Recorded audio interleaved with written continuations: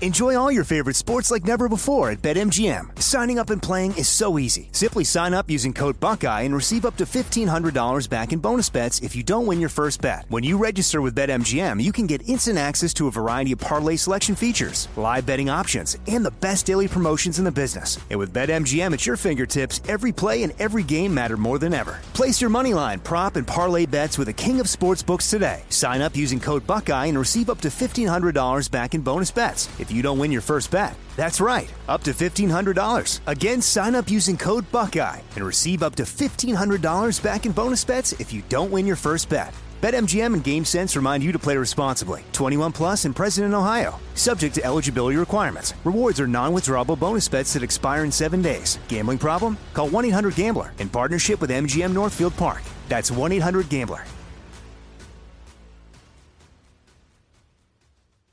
You know you've got a comeback in you. When you take the next step, you're going to make it count. For your career, for your family, for your life. You can earn a degree you're proud of with Purdue Global.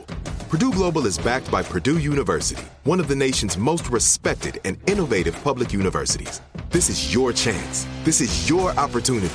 This is your comeback. Purdue Global, Purdue's online university for working adults. Start your comeback today at purdueglobal.edu. When you buy Kroger brand products, you feel like you're winning. That's because they offer proven quality at lower than low prices. In fact, we guarantee that you and your family will love how Kroger brand products taste, or you get your money back. So next time you're shopping for the family, look for delicious Kroger brand products, because they'll make you all feel like you're winning. Shop now, in-store, or online. Kroger, fresh for everyone. This episode is brought to you by Navy Federal Credit Union. At Navy Federal, it's been the mission to help the military community for over 90 years. And not just help them, but do everything to make sure they not only grow, but flourish. That's why Navy Federal Credit Union has all kinds of great savings and investment options like share certificates with sky-high rates. So don't hesitate. Start growing your finances today with a variety of savings and investment options. Navy Federal Credit Union. Our members are the mission. Savings products insured by NCUA. Investment products are not insured, not obligations of Navy Federal and may lose value. Chapter 21. Sasha. Alexander hadn't seen it coming. He hadn't expected her at all. The sound of his furious scream was the most beautiful thing Sasha had ever heard. She hit him again and again, and he fell back and then down to the ground. Blood streamed from his nose and a gash above his brow. His eyes looked unfocused. His lip was split. He tried to scream or cry out or beg her, but she didn't give him the time to say one damn word. Instead, she hit him again and again and again. She didn't make the conscious choice to dive down on top of him, and, in fact, Sasha was rather surprised to find herself straddling the prone, broken boy soldier. But once she was there, she kept hitting him until she felt his skull give way, and the helmet hit something soft, squishy, and hot that lay beyond. She sat back and, for what seemed like a year, just stared at the helmet embedded in Alexander's ruined face. Blood pulsed out from around the edges where it met the skin.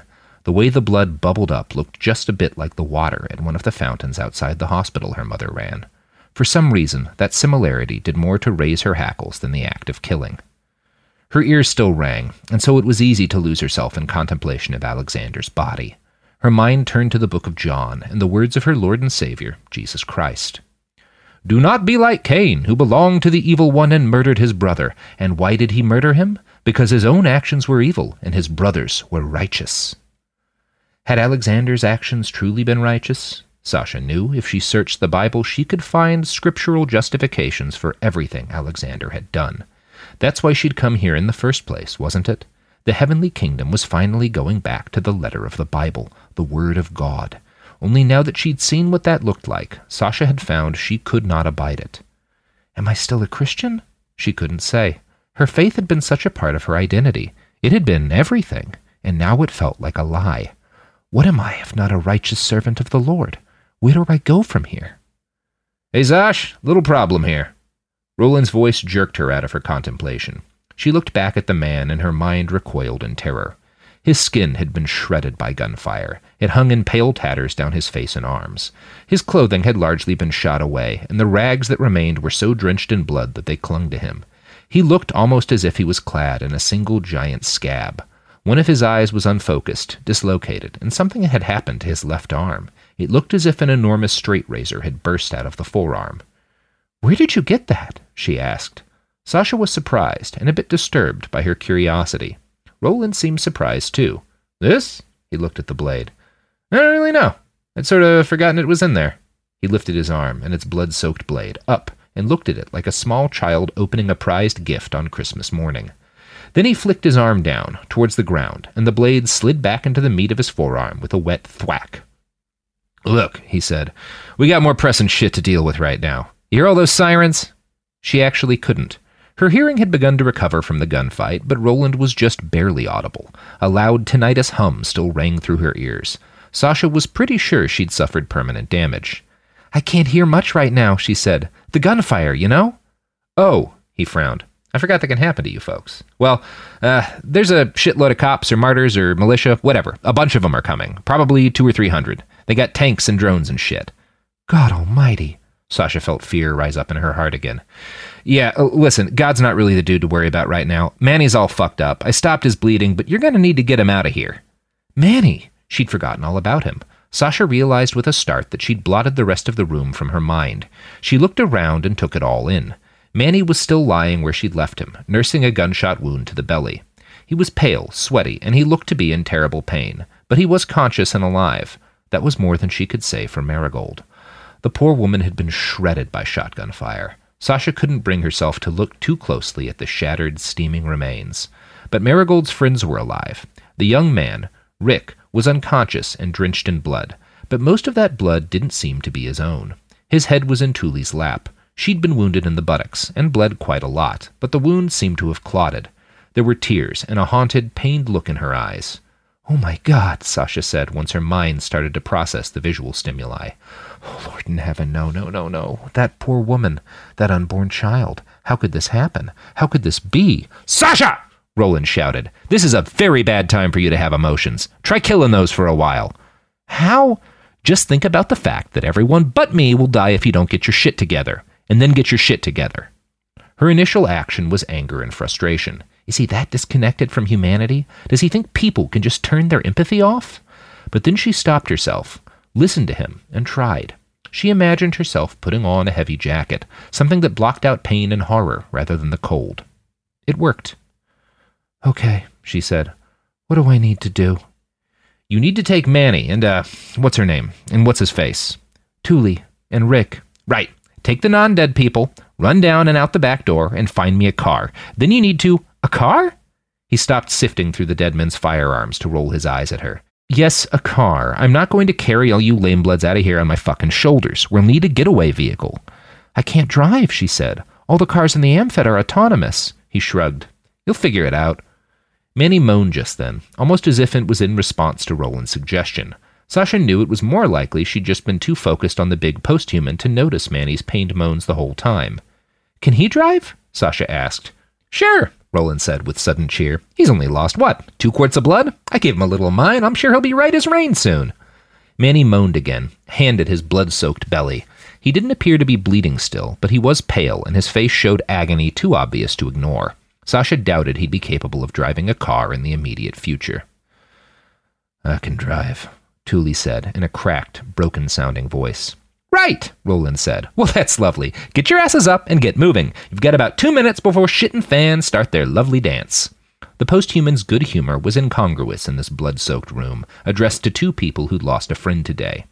He grabbed one of the guard's pistols, which he'd shoved in his waistband, and handed it to Sasha. "Safety's off," he said cheerily. "So once you pull the trigger, stuff'll happen." Sasha took the gun, and then went over to help Manny up.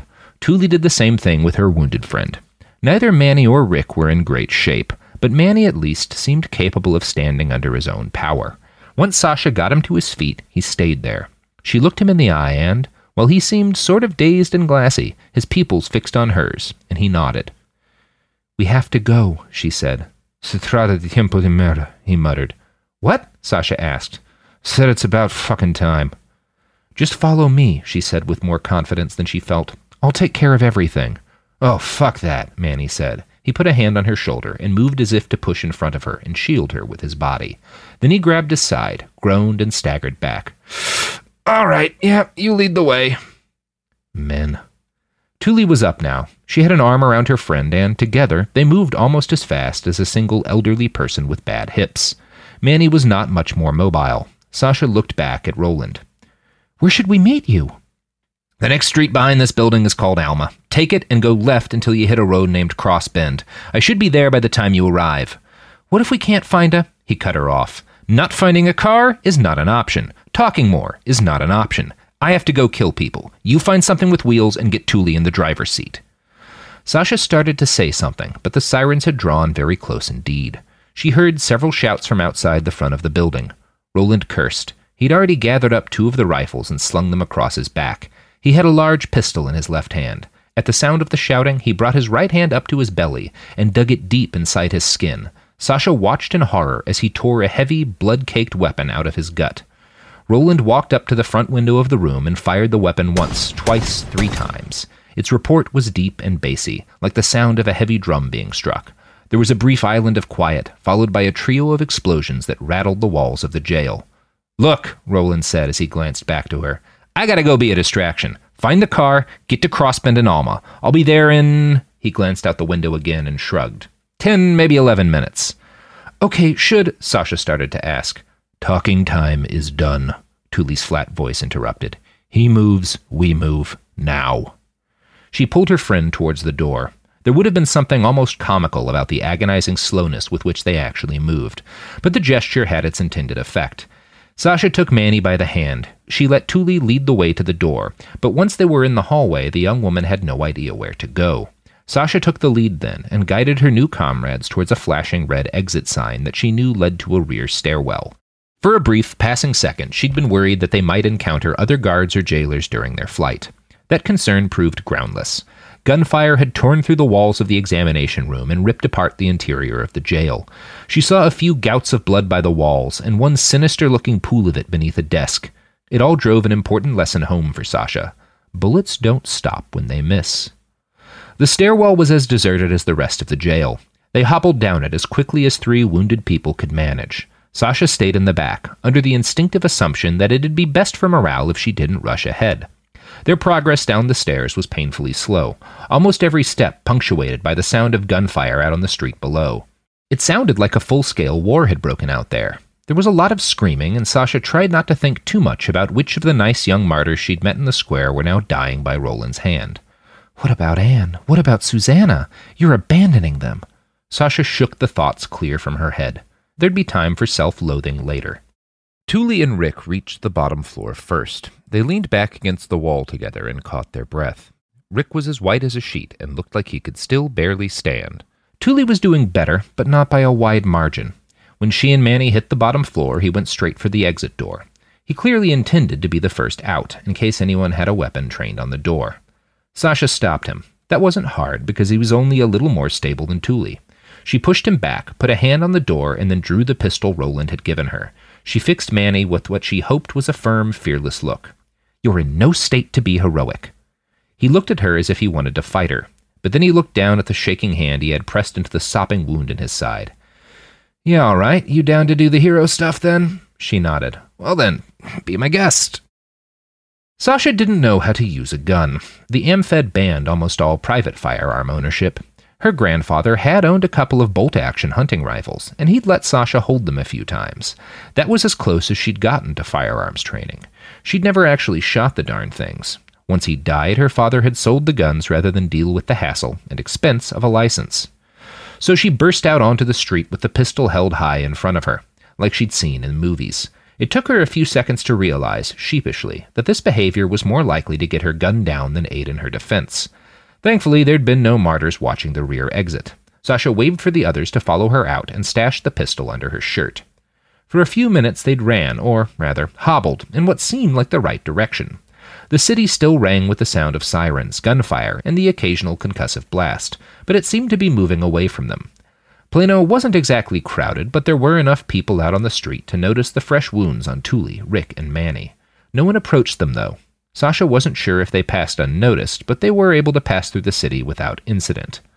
Fear and the flight reflex were enough to carry them a few blocks in relative haste. Once they were out of sight of the jail, Rick put up a hand as he slumped back against the wall. Thule continued to hold him up. She was pale, sweaty, and pained-looking. Ryan shook and shuddered. His eyes were unfocused, and he was clearly in shock. "He needs to rest," Thule said.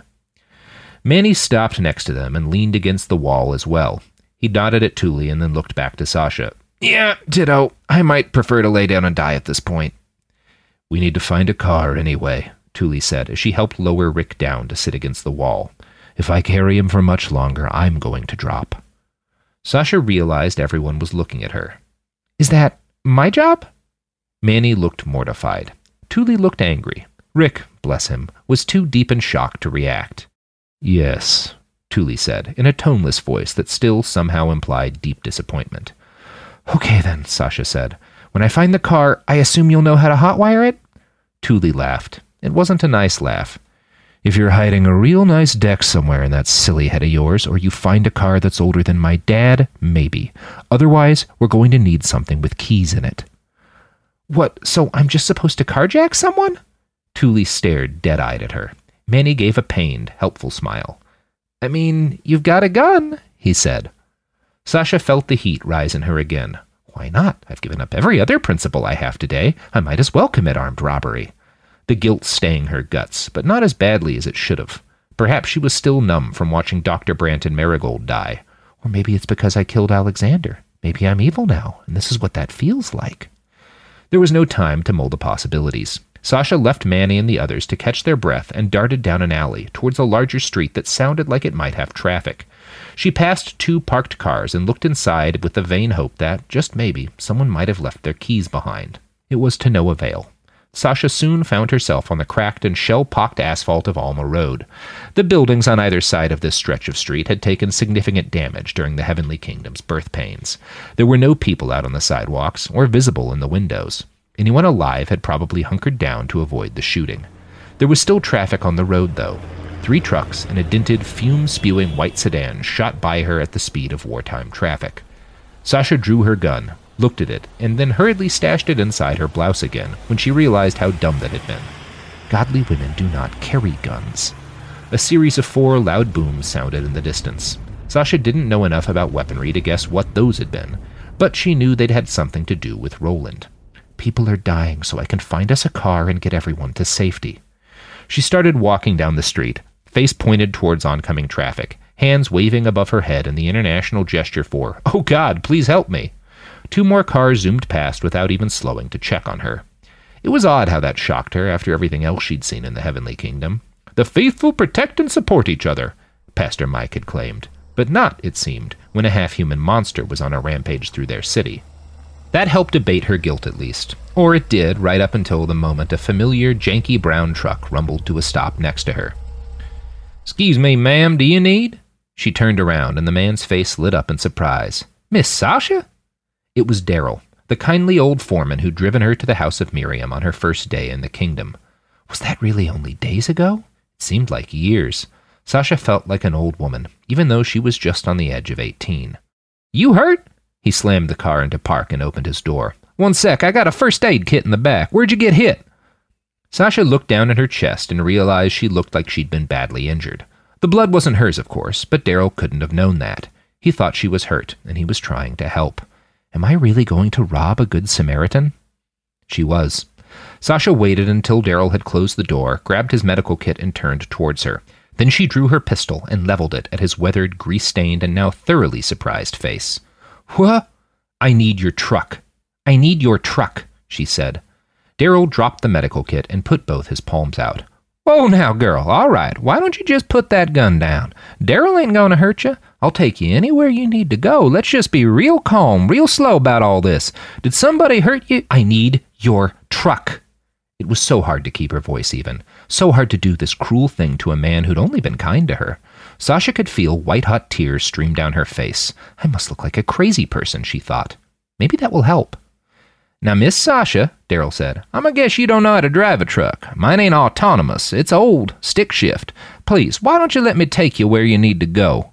Sasha's mind raced. It was the same species of nervousness that had always gripped her during major exams and college admissions essays. She ran through and discarded a dozen different courses of action in her head. What if he won't give me the keys? What if he takes another step forward? What if... He moved. It started with a single glance. Daryl's eyes darted towards the driver's side door of his truck. She almost didn't catch it, but for whatever reason, the gesture rose goose pimples on the back of her neck and forearms. I need your truck. Her voice was cold, strong, firm. Daryl nodded at her. His body posture stayed the same, but his eyes changed. There was something hard and haunted in them now. All right, Miss Sasha, I'm just going to reach in here for my keys. He took a step back and moved towards the door. The bottom fell out of Sasha's gut, and she screamed at him to stop. Don't make another move! He dove for the door, pulled it open, and reached a hand down beside the driver's seat. Sasha saw a flash of metal in his hand, and she opened fire. She wasn't sure how many times she pulled the trigger, but soon the gun was empty. Sasha watched as Daryl stumbled back into the truck and then slid to the ground. Most of her shots had gone wide, very wide. She'd shattered 2 of the truck's windows and put 4 or 5 rounds into the vehicle's body. But at least one had hit Daryl right in his throat. A kill shot. He slumped to the ground, gagged on blood and jerked like an electrified marionette. Part of her wanted to run to him, to hold him while he died and say she was sorry. Then she saw the gun at his feet. It didn't dissipate her guilt. After all, she'd drawn on him first. But at least she hadn't shot and killed an unarmed man. She'd killed an armed man. An armed man who only ever helped me. Sasha slumped against the hood of the truck and lost herself in a storm of sobs. She didn't realize she'd dropped her gun until it hit the asphalt with a dull clank. She couldn't control her hands or her breathing. Her frantic sobbing had robbed all the air from her lungs. Her legs weakened, and she started to stumble to the ground when a pair of warm, semi-strong arms caught her from behind. Hey, it's all right. It's all right. Manny. It's okay. You're going to be okay.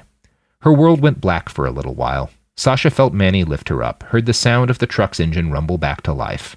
But she couldn't see, and she couldn't move, and she couldn't stop crying. Time lost any sort of meaning. When she came back to herself, they were in motion. Manny sat next to her, and Rick next to him. Thule drove. Sasha's eyes were drawn to Manny. He held Daryl's pistol in his left hand. She couldn't help but stare at the 4 spots of dried blood on the silver slide. You all right, Sasha? Manny asked. His question passed through her ears without hitting her mind. Sasha couldn't stop staring at Daryl's blood. I did that. I ended him. She'd ended 2 men today. She felt no guilt about Alexander, but that was almost more disturbing. It seemed impossible that she'd been a pampered suburban girl less than a month ago. Now she was a murderer. Whoever sheds human blood, by humans shall their blood be shed. Sasha felt as if a thick cloud of doom had fallen on her shoulders. The truck veered off to the right and slammed to a sudden stop. Sasha was flung forward into the back of Thule's seat. A trio of vehicles zoomed past them, speeding in the opposite direction like several bats fleeing the same hell. Sasha realized, with a moment's focus, that there was an awful lot of traffic heading away from them as fast as possible. Grunt! Thule cursed and fought with a stick shift. The truck lurched forward again and made it back onto the road for a few seconds. Then another speeding car roared into the oncoming lane, and she was forced to veer off to the shoulder again. The sounds of gunfire grew louder. Sasha heard the thrum of helicopter blades, too, a second before one buzzed right over their heads. It looked like a military vehicle, painted matte black and laden with weapons. Sasha watched as it zoomed ahead and rose up over a pair of high-rise apartment buildings near the horizon line. There was a loud crump sound, and black smoke billowed out from the side of the craft. It spun around drunkenly in the air for one very long second before slamming into the roof of one of the high-rises. The resultant blast rocked the truck. Thule veered left and right around a pothole at another speeding truck, respectively. Her knuckles were white. Her jaw was clenched. Sasha could see Thule's eyes in the rearview mirror. She looked terrified and angry at the same time. Rick moaned in pain with every shake and jostle. Manny closed his eyes, shook his head, and muttered something low under his breath. Are we close? Sasha asked Manny. He squinted and looked out at the road for a second. He shrugged. Yeah, probably. I'm gonna guess Roland's close to the explosions, and also causing them. Smoke now dominated the horizon, which grew less horizon-y and more imminent with each passing second. In spite of all that, Sasha's eyes kept being drawn back to the gun in Manny's hand, and the dry, red-brown stains on the slide. That was a good man's blood, she thought. How did it come to this? Hey, Jesus girl. It was Thule. Sasha looked up to the rearview mirror and locked eyes with the other woman. Buck the fuck up, chica, Thule said. For the first time, Sasha heard real anger and not just cold indifference in her voice. The other woman continued. My best friend was just shot to pieces. My lover is bleeding out, and you're all fucked up because you gunned down some Christo-fascist shitfuck. Suck your heart into your guts. I don't know where you came from, girl, but you're in a hard-ass part of the world now. It's time to fortify. Fortify. Sasha held on to that word like a life preserver. Fortify. Survive. Then you can lose your head in tears and shame. Okay, she nodded. She started to apologize, but was interrupted when the truck screeched to another sudden halt and threw everyone forward. Sasha's head hit the front seat again, and her world dissolved into stars. Shit! Thule cried. Something rammed the rear of the truck. Sasha lost all orientation to reality. When her head and eyes cleared, the first thing she saw was Thule, nursing a broken nose. Blood poured down the other woman's face. Manny seemed intact. Sasha looked behind them and saw a small sedan had dashed itself against the bed of their truck. It must have been following right behind when Thule hit the brakes. Sasha swung her eyes front to see why they'd stopped. She saw Roland. He stood maybe 10 feet in front of the truck's hood. That arm razor of his was extended again, but the blade was cracked and half shattered. His other hand held some sort of large black assault rifle he hadn't been carrying in the jail. The pistol-grip grenade launcher he'd been carrying was still with him, but he'd holstered it in an open hole in his belly. The left side of his cheek had been ripped away. Most of his hair was burnt off, and Sasha made out at least one clear bullet hole in his forehead. There might have been more. All the caked-on blood and gore made it hard to discern. His clothing had been mostly shot, burned, or torn away. The dominant colors on his body were black and red, with a few horrible spots of white where bone shone through in the open air. The city behind him was all smoke and fire. Emergency lights from several vehicles blinked madly in the miasma, but there were no martyrs or emergency workers visible. At least, none that were standing. Sasha saw several terribly still bodies lying among the piles of rubble. Roland staggered towards the truck and flung the passenger's side door open. He slumped into the seat, bringing with him an overpowering stink of blood and fire. He leaned back in his seat and took 3 long breaths, and then he spoke. Way ahead's pretty clear, but you might want to hang a right and then take a left. Avoid the traffic. Thule nodded, and the truck jerked forward again. The ride out was so easy it scared Sasha. In fact, it seemed to scare everyone but Roland. Manny's knuckles grew wider and wider as they navigated their way out of the old Metroplex. Thule's expression didn't change, but her body shook with nervous energy, and her jaw was set so tight that the veins on her neck bulged from the strain. It was a mercy that Rick was unconscious by that point. Convoys of military vehicles rolled past them, sometimes escorting ambulances and other emergency vehicles, sometimes bringing more soldiers to the chunk of the city Roland had devastated. Sasha's heart leapt into her throat every single time, but somehow no one stopped their truck. Roland assured them all that it would be fine. I kicked their asses so hard it'll take them an hour to find their cheeks. His only discomfort came once they left the zone of active danger. He seemed to deflate then. After a half hour on the road, his wounds had mostly healed. The new skin that grew back underneath seemed weirdly dark compared to the skin above it. Roland scratched at it in irritation, and then, as casually as if he'd been tossing an apple core, he ripped off his face in one smooth motion and tossed the bloody skin out the window. Jesus, dude, Manny said, disgusted. Couldn't you have waited until we weren't all in the car? Sasha stared in shock. Her hands started to tremble, and she felt the urge to vomit. But she fought it down and forced her stomach to an uneasy calm. You've seen worse than this now. And that was true. She looked back at Roland and forced herself to take in his new face, which she guessed was really his old face. Neither iteration of him had been exactly handsome. She watched, in queasy fascination, as he picked the rest of the white skin from his hands and tossed it out the window. When he'd finished, he glanced up at Sasha. What? He asked. Please tell me you're not a racist. This would be a real bad time for you to be racist. She's not racist, dude, Manny said. You just ripped your skin off. That freaks people out. Oh, said Roland. Right. Sorry. It's okay, she said. This is just my first time seeing someone rip off their own skin. First, Roland grunted, but probably not last. Sasha didn't have the guts to question him, so she kept quiet for the rest of the ride. So did most of the other passengers. For a long time, the only sounds inside the truck were Rick's unconscious moans and Roland's occasional directions to Thule. He led them through underpopulated neighborhoods and around checkpoints, past blackened buildings and wrecks of military vehicles destroyed during the Heavenly Kingdom's first great advance. Sasha was surprised at the emptiness of most of the city. She began to understand why Manny called this place Ciudad de Muerta. It took them 2 hours to escape the city sprawl and finally make their way out onto the open plains. They avoided the main highway that linked Dallas to Waco, and instead spider-webbed their way across a series of farm roads. Every few minutes they'd roll past the bones of a rural town. Every town out here seemed abandoned, as dead and dry as the acres of yellow grass that swallowed them up. A little before dark, they rolled over a decrepit bridge across a dry riverbed. A bullet-riddled sign identified this area as Baskey County. Roland put a hand on Manny's shoulder and pointed towards a big metal barn on the horizon. "Take us up there. We should probably stop for the night." "What?" Thule spoke up. "Why? We could be at Rolling Fuck in an hour." Roland shook his head. "We got 2 routes back to the city. Either we find the main highway and deal with Kingdom patrols, or we keep riding these country roads. That'll take at least another 2 or 3 hours and a lot of time off-road. In the dark, there's no better recipe for cracking an axle or blowing a tire." Thule fumed, but she rolled the truck up and through a gap in what had once been the fence line of a farm. There were a lot of farmhouses around them, stretched out across acres and acres of fields and pecan orchards. They all looked abandoned, devoid of light, half reclaimed by vegetation. The barn Roland led them to was just as empty. There were large holes in the sheet metal roof, and chunks of the metal walls had been peeled away for scrap metal. The underlying structure had been built from metal girders, though. It seemed solid. They got out of the truck. Roland helped Thule carry her lover across the last few yards of field and into the old barn. The innards of the building were dusty. Rusted tools hung from the wall, and boxes of assorted goods littered the floor.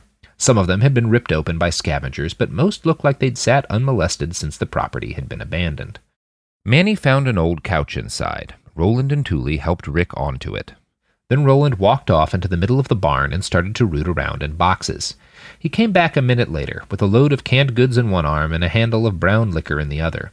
He sat the whole lot down on the ground, next to the couch, held up a can labeled water in big red letters, and then punched his finger through the top of the can. He handed it to Thule, and she helped Rick drink. He was semi-conscious now. Sasha thought there might be a little more color in his cheeks. Roland opened 3 more cans, 1 of water and 2 filled with some sort of gloopy beef stew. He ripped the aluminum tops open with his bare fingers and then passed them around.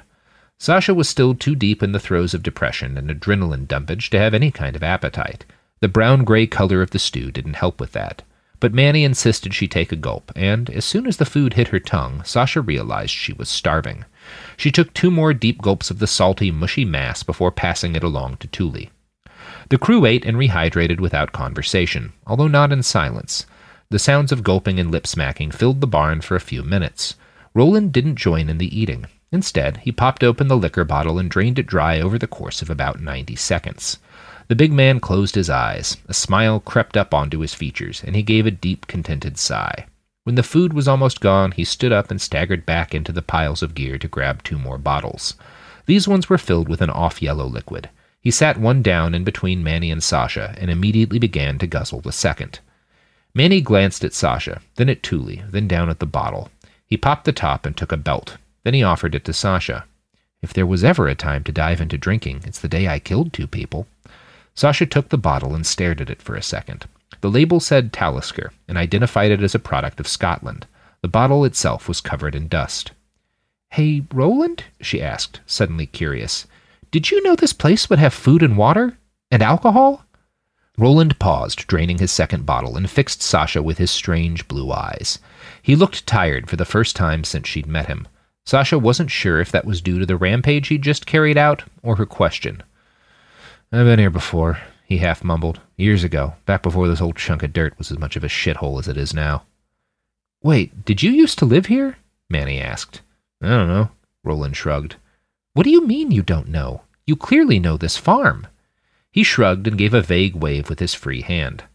"I have memories of this place, bright lights at night, people dancing, drugs and wine, and people and songs. I have memories of packing the supplies into boxes, buying ammunition." He nodded towards the still-locked door of the barn. "I remember locking that thing up, but I don't remember why exactly. I might have lived here. It might have belonged to a friend. Either way, I feel like the last time I was here was back before the Revolution." "His mind is full of holes," Manny explained. "Something happened to him a few years back. He remembers pieces of who he is, what he's done, but not everything." Thule kicked Sasha gently in the hip. She gestured to the bottle of whiskey. "If you're not drinking past the bottle, some of us have grieving to do." On impulse, Sasha took a pull from the bottle. She started to hand it over to Thule, but then the taste hit her, and she gagged. It was like someone had lit a fire in her throat, one that tasted of burning peat. She coughed and hacked for several seconds while Thule and Roland laughed. Once she'd regained her breath, Sasha finally handed off the bottle. "You'll get better at it," the woman said, her lips twisted up into what might have been a real smile. "Whiskey's an acquired taste, like cigars and anarchy."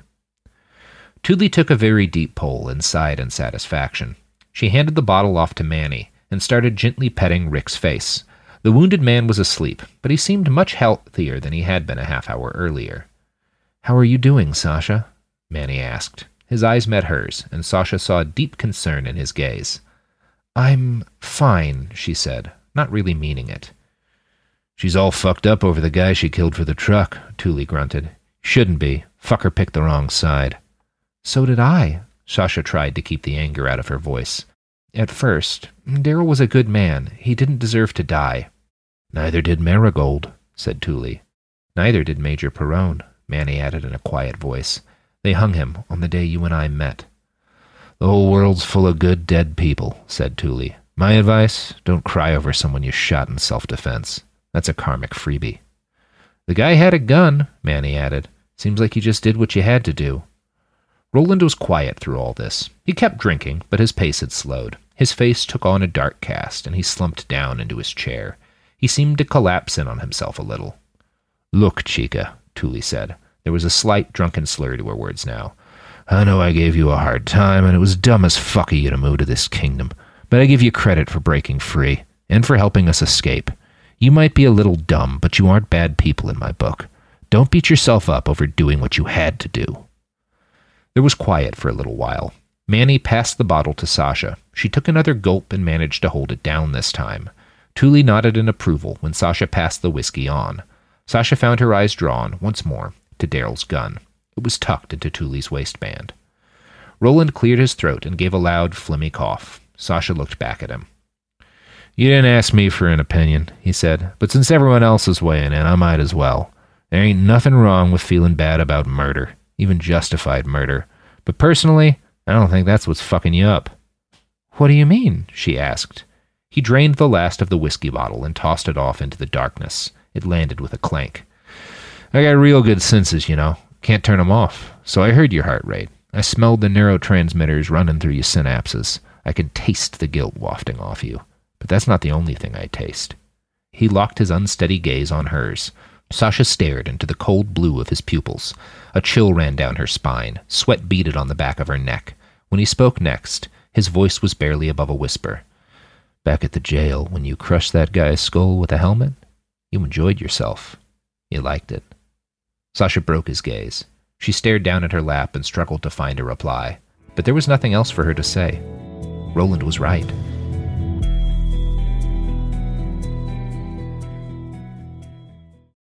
Enjoy all your favorite sports like never before at BetMGM. Signing up and playing is so easy. Simply sign up using code Buckeye and receive up to $1,500 back in bonus bets if you don't win your first bet. When you register with BetMGM, you can get instant access to a variety of parlay selection features, live betting options, and the best daily promotions in the business. And with BetMGM at your fingertips, every play and every game matter more than ever. Place your moneyline, prop, and parlay bets with the king of sportsbooks today. Sign up using code Buckeye and receive up to $1,500 back in bonus bets if you don't win your first bet. That's right, up to $1,500. Again, sign up using code Buckeye and receive up to $1,500 back in bonus bets if you don't win your first bet. BetMGM and GameSense remind you to play responsibly. 21 plus and present in Ohio. Subject to eligibility requirements. Rewards are non-withdrawable bonus bets that expire in 7 days. Gambling problem? Call 1-800-GAMBLER in partnership with MGM Northfield Park. That's 1-800-GAMBLER.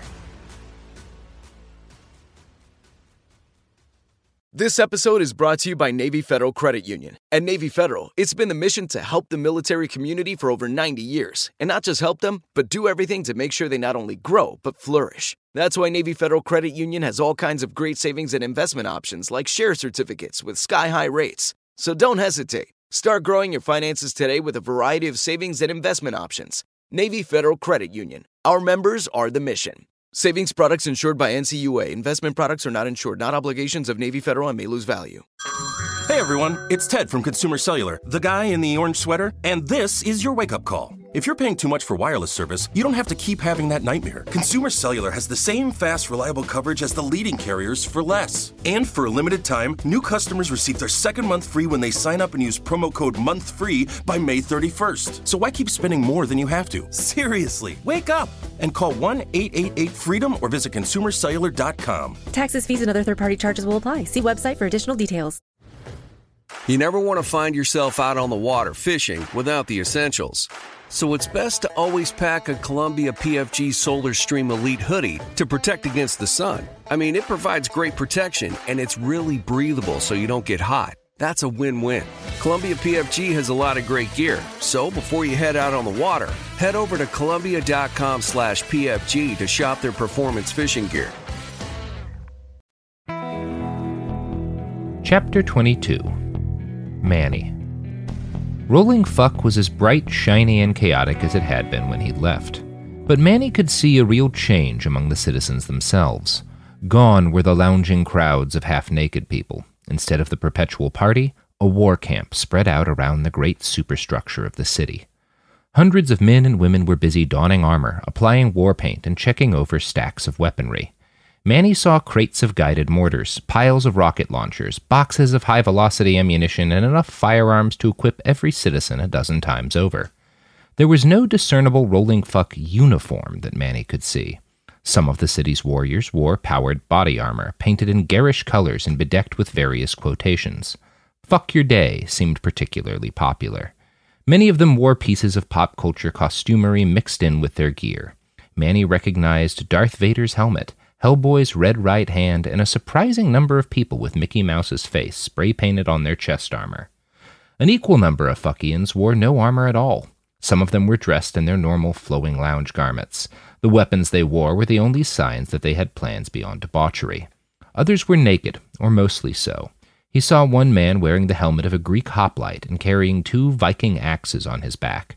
He saw a woman with a Dragunov rifle on her back, an old German Stahlhelm on her head, and Ottoman mirror armor on her chest. She waved at them, excited. It took Manny a second to recognize Topaz's face under the helmet. "They're here! They're—" She stopped. Thule had stopped too. She cast her face down. Manny could see the shimmer of tears on her cheeks. A crowd gathered around them. In a few seconds, they were encircled by dozens of heavily armed posthumans in a dizzying array of war costumes. Skullfucker Mike pushed his way to the front and ran up to embrace Thule. Manny was surprised when she started to sob. The big man held her tight but looked to Roland. "What happened?" Roland gave him a look that said, "You know damn well what happened." But then he spoke anyway. "Your friend didn't make it." Skullfucker Mike's jaw went tight. His eyes bulged and he held onto Thule a little tighter. Manny thought back to the night they'd spent in Brainbreakers and the things he'd said about Marigold. Manny hadn't really known the woman at all, but he could tell Mike had cared deeply for her. He looked around at the crowd closing in on them, the dozens of half-human god monsters with helpless rage carved onto their faces. "What happened?" Mike demanded. Roland opened his mouth to speak, closed it, and ran a hand over his bald head. He opened his mouth again, managed to squeeze out an "I" before he slumped his shoulders and hung his head. "I wasn't fast enough," he said, finally. "They had better gear, newer suits than I'd expected." Skullfucker Mike stared at him. Behind him, Topaz slid down to the ground and buried her head in her knees. Murmurs swept the crowd, and then Sasha spoke up. "Your friend saved my life." Mike looked over and seemed to notice her for the first time. "And who are you?" His voice was not unfriendly. It wasn't exactly warm, either. "My name is Sasha," she said, her voice clearly on the edge of a sob. She looked from Mike to Thule to Topaz to the crowd and then back to Manny. He saw panic in her eyes, barely held in check by a cage of steely resolve. "I made a mistake. I left my home for the kingdom. I thought it was the right thing to do. I met Marigold while I was there, and she helped me see how wrong I'd been." She pointed to Roland. "I tried to help him free your people. We all tried, but they were ready for us. They shot him," she gestured to Roland. "They shot him a lot. They had us all dead to rights. And then Marigold, I don't know how, but she got a gun. She shot 2 of them, and then they shot her. She died saving us." The silence that followed was louder than any artillery barrage Manny had ever sat through. Finally, Skullfucker Mike nodded at her. There were tears in his eyes, and, Manny soon realized, tears on every face in the crowd. Some people fell to their knees. Others embraced and held their friends. One voice, hoarse and heavy with pain, howled out in anguish. It was met by another voice, and then another, and then another, as Fuckian after Fuckian tilted their head back and roared their grief out to the empty blue of the Texas sky. Rolling Fuck preferred to mourn through activity. The wailing and gnashing of teeth over Marigold didn't stop the city's medics from taking Rick and Thule to whatever building served as their equivalent of a clinic. Topaz stayed behind with the gathering crowd of mourners while Skullfucker Mike gathered up Manny, Sasha, and Roland. "There'll be time to process later," he'd said as much to himself as to them. "There's a war council soon, and they'll be wanting to debrief you." "Fine," Roland said, "but I'm stopping at the bar first. I need some opium and some goddamn tequila." Manny expected Skullfucker Mike to be angered by that, given the circumstances, but the other chromed man just nodded and said, "I could use a drink or nine myself." They headed for the lift underneath the main roller. Manny started to prepare himself for the meeting with this war council, whatever that term meant in a place like this. Whatever happens, it's bound to be weird. They reached the lift. Skullfucker Mike opened the door and gestured for everyone to enter. And so, less than an hour after arriving back in the City of Wheels, Manny, Sasha, and Roland found themselves seated around the same redwood table where they'd first met Nana Yazzie and Donald Ferris. The room was more crowded this time around, with two new people he didn't recognize. One was a shirtless man with writhing snake tattoos across his chest and a pair of chaps that did nothing at all to cover up his junk. It didn't help that the man's legs were spread as wide as possible. He seemed to be deliberately showing off. Manny looked away and found himself staring at a very tall, very muscular, young-seeming woman with a mohawk made from thick chrome spikes. She had light brown skin. Her cheeks were covered in several long, thin diagonal scars. The woman's eyes had no pupils. They looked gray at first, until Manny realized they were actually just filled with static. When Manny finally pulled his gaze away from her, he was met with the biggest surprise of the day. Deshaun Clark was seated 2 chairs down from Nana Yazzie. "Major Clark!" "Manny." The Major's lips cracked open into a wide-mouthed grin. The left side of his face was still covered in hemostatic gauze, and the edges of the skin around the gauze looked black and burnt. His right hand was a smooth, angry pink color, a sure sign it had been severed and regrown in the recent past. Major Clark was bloody, but unbowed. "It's damn good to see you, Manny. I can't tell you how proud I was to hear you'd volunteered for this mission." "Mr. Perrone," Manny started to say, but Major Clark put up his hand. "I know," he said. Donald Ferris ahemed, which Manny took as a gentle reminder that now was not the time for personal business. The old Brit gestured first to the man with the writhing snake tattoos. "This is Jim Shannon," he said. "He heads up a small mercenary outfit." "I'm the guy who roped Roland into helping," Jim said with a wink. "And this cheery lass," Donald pointed to the woman with the chrome hawk, "is Kishori. She's been the city's elected war leader for the past 3 years." "And who might this young lady be?" Nana Yazzie asked, nodding at Sasha. The old woman stood and stepped forward to greet Sasha with a hug. Sasha tensed up. She looked scared to return the embrace, so Nana Yazzie backed off and favored the girl with a warm smile. "I'm sorry, child. I didn't mean to pressure you. I'm just happy you're here with us." Sasha relaxed at that, but she still didn't step forward. "Her name's Sasha," said Roland. "She used to be with the Kingdom. Now she's not." He paused a second, considered his words, and added, "She beat one of them to death with a helmet." "Oh my, oh dear," Nana Yazzie tisked and shook her head. "I'm so sorry, Sasha. That must have been a terrible experience for you." "She enjoyed it," Jim said with a harsh bark of a laugh. "I'm sure Roland smells it too. Isn't that right, hon? You loved killing whoever the fuck you killed, and you feel shitty about that. Well, let me see. You'll stop right now or you'll leave this room." Nana Yazzie's voice was firm, but devoid of any anger or heat. To Manny's shock, Jim stopped. The posthuman nodded and said, "I apologize, Sasha. That was a dick move." And then he lowered his eyes, just a little, in contrition. Nana Yazzie offered Sasha a seat and then busied herself in the corner, making Sasha a cup of tea. Once that was done and they were all settled in, Nana sat back down and looked at Manny. "What happened?" is all she asked. Manny started talking. He told her, and by extension the whole table, everything that had happened since he and Roland left Rolling Fuck. He told them about their trouble with the checkpoints on the way into town.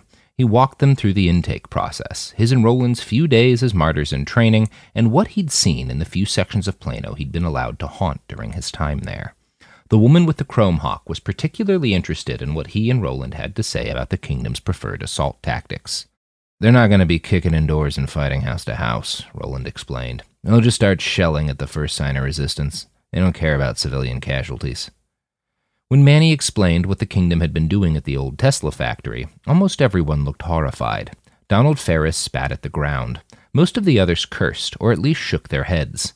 Nanayazi teared up. Jim, though, seemed almost enthusiastic about the revelation. "Fascinating," he muttered, just loud enough for Manny to hear. Once everyone was caught up, the table fired off a few questions at him and more towards Roland. They seemed mostly curious as to what they'd been able to glean about the number of recruits in the Heavenly Kingdom.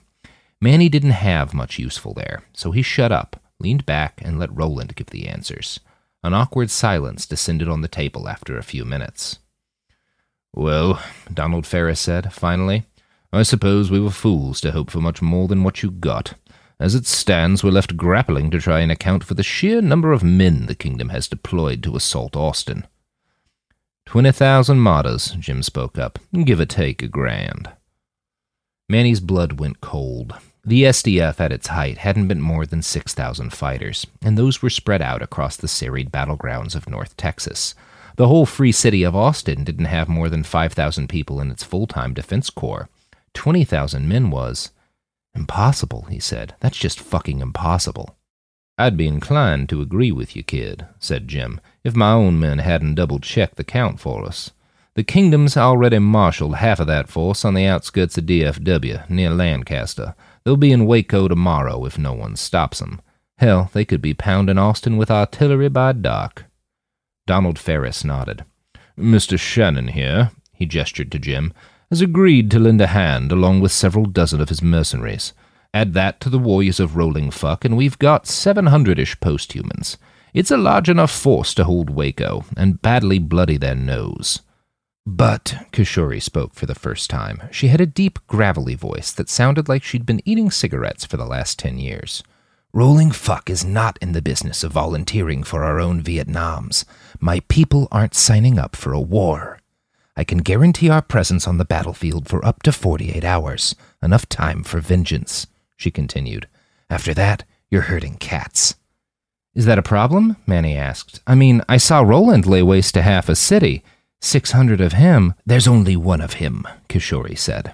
Jim nodded in agreement and fixed Manny with his uncomfortable gray eyes. "See, kid," he said, "me or any one of Roland Fuck's warriors is good for a few dozen normal troops in a straight fight, more if we're talking half-trained partisans. But nobody's like Roland." Manny looked over to Roland. The big man seemed distinctly uncomfortable with all the attention. He stared down at his hands, which seemed to be occupied with tearing up a paper drink coaster. "The martyrs have a lot of half-trained partisans, but they've also got tanks, artillery, suits, the resources of a nation-state. Or close enough.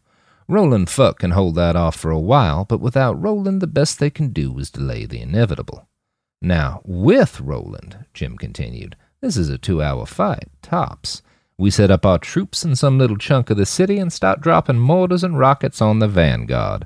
They pull up and circle us and start deploying their artillery to bomb us to Kingdom Come. Then, when they're good and packed together, we drop Roland on their asses." Kishori nodded. "Yes," she said. "He'll hit them and disrupt their whole order of battle while our cavalry rolls around to their flanks and charges. That should be enough to make them panic. Then we chase them down until they lose cohesion." Roland's head stayed down. He didn't speak. Manny looked from him to Jim to Nanayazi and Donald Ferris. "So what's the problem?" Manny asked. "If Roland and Rolling Fuck are all in, this should be a walk in the park." "Roland," Nanayazi said, "prefers not to fight." "But I just saw him." "You just saw me break a long streak of not killing people." Roland's voice sounded odd, hollow and dry, and utterly without any of the mirth or mischief Manny had come to expect from the chromed man.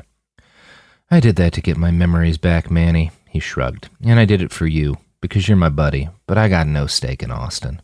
"But you know what the Heavenly Kingdom will do if they take the city," Manny protested. "You've seen what they did to Plano. They'll do that to millions of decent people if they can. You have the power to stop that. You're telling me you won't?" Roland met his eyes and just said, Yes.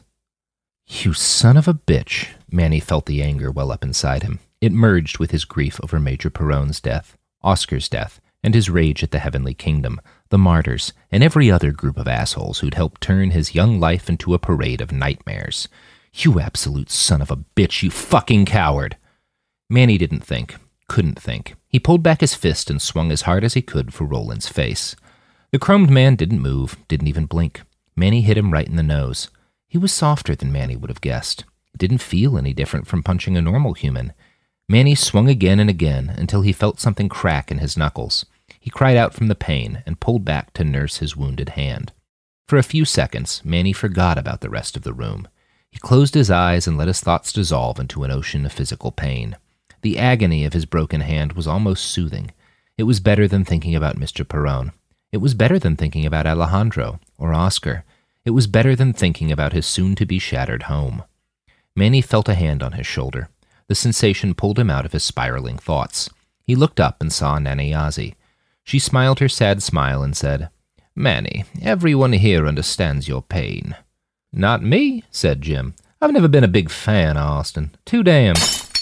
Roland threw his empty pint glass at the other posthuman's face. It shattered on impact, embedding shards deep into Jim's cheeks and forehead. His head snapped back, and he blinked in shock a few times.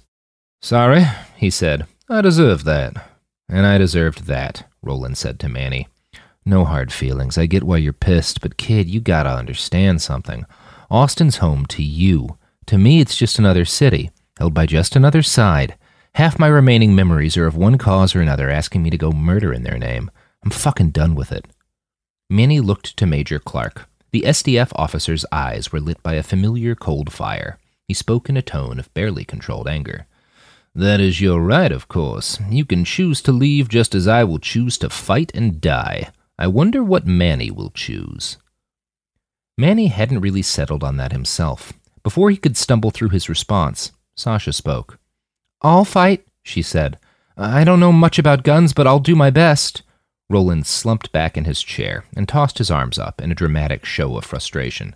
"At 2, Jesus girl?" "I'll fight," Manny said to Major Clark, doing his best to talk over Roland. "I'll choose to fight, too." "This isn't gonna work, you know," Roland said. "I'm not gonna be shamed into fighting again. It's just not going to fucking happen." Jim leaned in. He fixed Roland with a look that seemed almost hungry. "I think it will happen. I think the peculiar arc of your moral compass won't let you leave these kids to die." He seemed surprised by the revelation. "Huh, fascinating." "Enough of that!" Donald Ferris sounded angry. "I won't stand to see this man badgered and pressured into fighting against his will. We might as well dissolve the council for now and reconvene without Roland."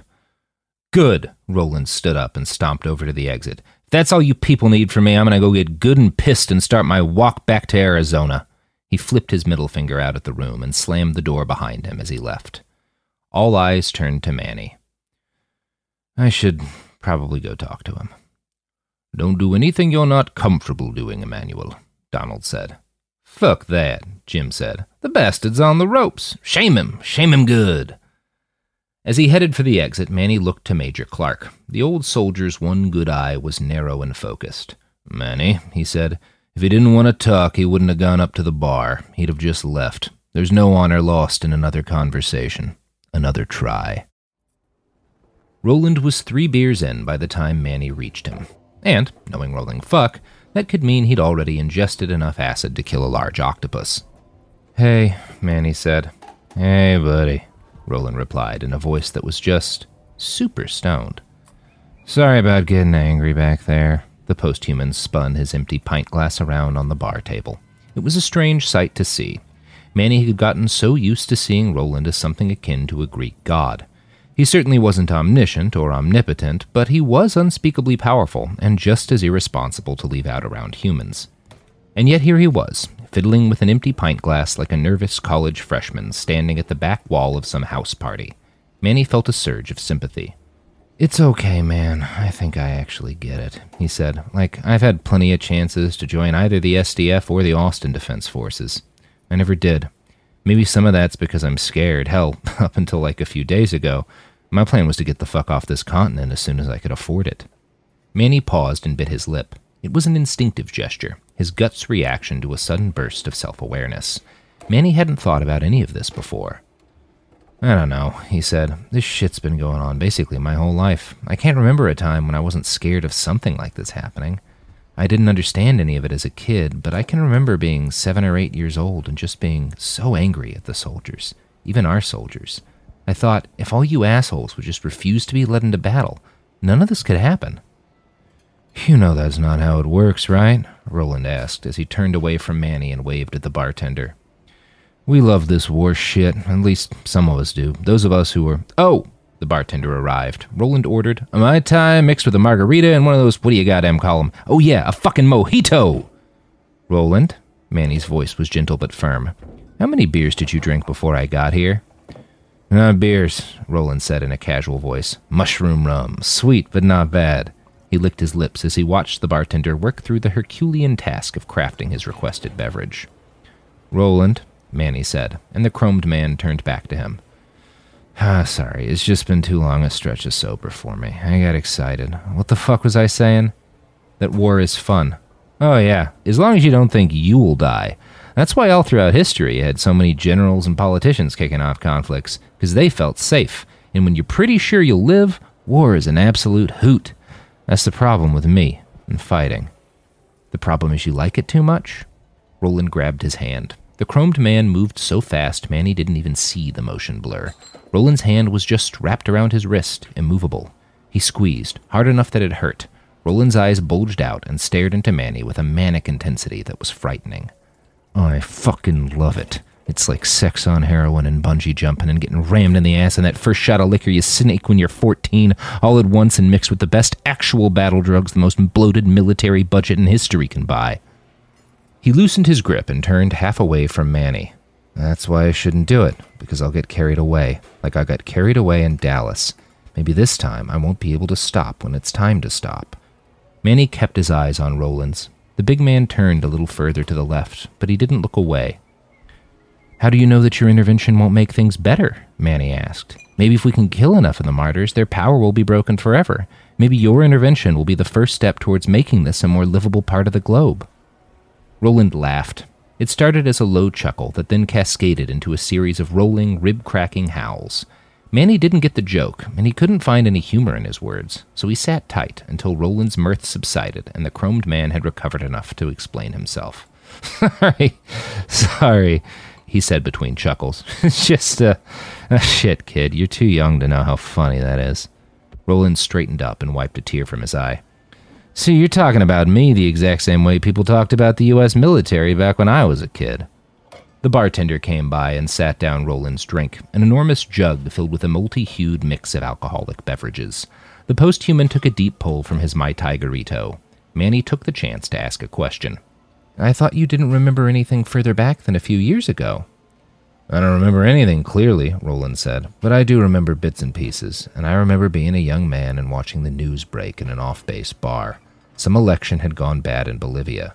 The president announced he was sending in soldiers to keep the peace. Did it work? Manny asked. I don't know, kid. What'd your school teach you about Bolivia? That there was a genocide at... Oh, Manny said, as Roland's point sunk in. Right. Yep, Roland grunted, and took another, deeper pull from his ridiculous beverage. They were quiet for a while. Manny took the opportunity to take a long look at Roland. His face held only a few lines around his eyes and lips, and yet he still looked old, positively ancient. There appeared to be a tremendous weight to the man's eyes, accentuated by the deep wrinkles underneath them. It looked as if the chromed man's face was sagging underneath the weight of what he had seen. Roland, Manny asked, do you have any idea where you came from? I think I was born around Mississippi, but... No, Manny interrupted, not like where you were born, but how you became what you are today. You said you've been disconnected from the internet for the last 10 years. I've got to guess your implants are even older than that. But the way everyone here talks about you, you're still king shit. Oh, Roland said. Yeah, that. I got no real idea what happened there. I know I was in the army. I'm pretty sure that's when the tinkering started. Sure, Manny said. But didn't a lot of the road people start as ex-special forces who went rogue? Why are you special? Got no clear answer to that, buddy. He smiled as if he just remembered something good. I guess I've got that surgery coming up. Once I get my memories back, I'll let you know what I find out. Manny laughed too, but his was cold and bitter. Sure, I'll probably be in a refugee camp at that point, or dead. Damn, kid, Roland said. Yeah, Manny said. I'm really not trying to manipulate you here. It's just... Nah, I get it. Roland waved him off. It's fair. You get every right to be pissed. I just can't. He trailed off. Manny put a hand on Roland's shoulder. He didn't understand how the posthuman felt. How could he? Manny couldn't even conceive of having that kind of power. But he could see why it was a difficult choice. There was a part of Manny, a dark, manipulative chunk of his soul, that knew he was on his way to changing Roland's mind. This was essentially the same strategy he used on the job. You built empathy with people through a combination of shared experiences and regular engagement. That empathy paid dividends when you needed some lieutenant's approval to cross through a checkpoint. It would pay dividends here if he was careful and consistent. That's fucked up, man, he thought. You're manipulating your friend into killing a bunch of people. You know what, Manny said. I'm sorry, I didn't mean to. Roland drained the rest of his mug, belched and looked over at Manny. He looked unsteady, half-conscious. The chromed man put his left hand over Manny's hand while it rested on his shoulder. He fixed Manny with his half-focused eyes and nodded. Fuck it, Roland said. I'll fucking help you. I'd be a dick if I didn't. Thank you, Manny said with a nod. I know. Don't say anything else, kid. I don't really want to think about what I just promised to do. Manny found Sasha sitting around a fire pit outside the city proper, deep in conversation with Donald Ferris. She sat on the ground, legs splayed out wide with her butt in the grass. Donald sat in a folding chair. It wasn't cold outside precisely, but it had cooled off a great deal from the heat of the day. The air held just the barest hint of winter. It was shaping up to be one of those odd September days where Texas seemed on the verge of an actual seasonal shift. One look at Sasha's face told him that she was at least as unsettled as Roland. He didn't want to crowd her, so he squatted down on the other side of Donald. Emmanuel, the old man's voice was as smooth and rich as Manny remembered from the narration of his documentary. It's good to see you. Sasha's been telling me her story. She actually just turned to the subject of you. Yeah? Manny asked. Yes, she was telling me how she met you in Marigold, and how you both helped her find her way free of the kingdom. Oh, he said and looked to Sasha. I never really met Marigold. I didn't realize you knew her well. Sasha shook her head. I only knew her a little while. I was just supposed to be administering tests to her, but I couldn't stop her from talking, and she made sense. She made more sense than what was going on out in the kingdom every day. Sasha stared down into the fading embers of the fire.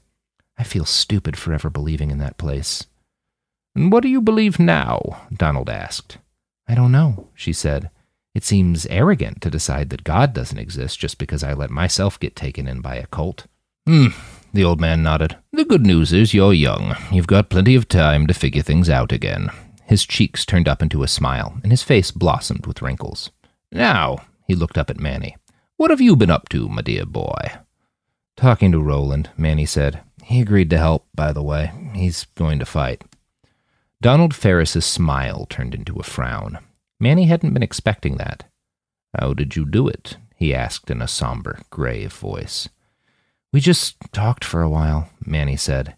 He explained why he didn't want to fight. It sounded very reasonable. Manny paused and then made the choice to lie, just a little. I wasn't trying to change his mind. I didn't ask him to help. That last part was true, at least. I do feel bad, though. I'm sure he changed his mind because of me. Is it really on you if he chooses to fight? Sasha asked. I killed 2 men. Both of those deaths are on me. But you didn't order Roland to do anything. No, Donald Ferris agreed. But I doubt Roland would have made the decision to intervene if Manny hadn't pressed. That's probably true, Manny admitted. Donald looked from Manny to Sasha. There's a war ritual, peculiar to the men and women and whatevers of this community. I think you'd benefit from seeing it. A ritual? Sasha asked. Not a religious one, I assure you, but yes, they call it their war ritual. He extended a hand out to the field around Rolling Fuck. Manny looked out at it for the first time since coming out here and realized that people seemed to be packing up. Right now, Donald said, the citizens are packing up their tents and their RVs and preparing the city for departure. It's moving out with their army. They'll drive that thing, he jerked a thumb in the direction of the City of Wheels, right up to the damn battlefield. It'll be behind them the whole time they're fighting. I think they stole the idea from the ancient Celts. Anyway, he said. "Once the city's in position, they'll open up these little boxes that look quite a lot like beehives, and they'll let out a swarm of about 1,000 little drones. Those are mostly just facial recognition cameras attached to wings and a wee engine. They'll record everything and send data on the faces of every enemy fighter to a central computer in the city." "What good does that do?" Manny asked. "It gives us a chance to identify those men, or women, so we can scrape their social media profiles and display pictures and videos from their lives once they die. The whole city, everyone who isn't fighting, turns out to watch that." "That sounds fucking terrible," Manny said. "What do we gain from watching the home movies of dead men?" "A memorial." Manny didn't understand, but he could see that Donald Ferris was revving himself up for an involved explanation.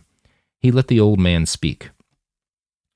"I was a small child when my country invaded Iraq, along with the United States and a few other nations. The war was news, yes, but that's all it was. Even our own soldiers were more numbers than real people. I'd hear that 2 Royal Marines had died in a roadside bombing, and it meant less to me than when my neighbor broke his leg slipping down the stairs." "War isn't like that for us," Manny said. "I don't know anyone in Austin who hasn't lost a friend or family to the fighting. It affects us all." "So it does, my boy, so it does. And if any of our warriors die today, you can bet it'll affect everyone in this social experiment we call a city. But you didn't let me finish. The first thing that was truly toxic about my childhood knowledge of war is that it erased the other side. Our boys didn't do body counts, so there were seldom reports on how many civilians we killed, how many enemy fighters died. That information was out there, but you had to look hard. Most people never did." Donald Ferris shrugged and then winced from the motion. "It's easy to get people to care about their own soldiers, but if you want to stop wars, or at least make them less common, you've got to get people to give a shit about the soldiers on the other side. That, my young friend, is where your people are even worse than my own. You're close enough to the war to not just feel indifferent about these martyrs marching off to die, you actively want them to die. That's understandable, but it's also poisonous. When you dehumanize others, you become less human yourself." Manny nodded, not sure of what to say. "In my youth," Donald Ferris continued, "the country that occupied this continent was the most powerful nation on Earth. They held the keys to the deadliest military machine ever constructed. It was easy to get Americans to support involvement in 1,000 little conflicts because each only required a small fraction of the nation's military power, and only risked a few American lives.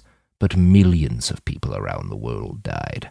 Women and children and old men and dumb young boys from Yemen to Turkey to Guatemala. To justify those murders, Americans had to make those people less than human. And once they'd done that, it wasn't such a great jump to do it to their neighbors." He stared up at the setting sun, and Manny saw tears in his eyes. "What you're going to see tomorrow is the best attempt I've seen, so far, to bridge the empathy gap between a people and their foes."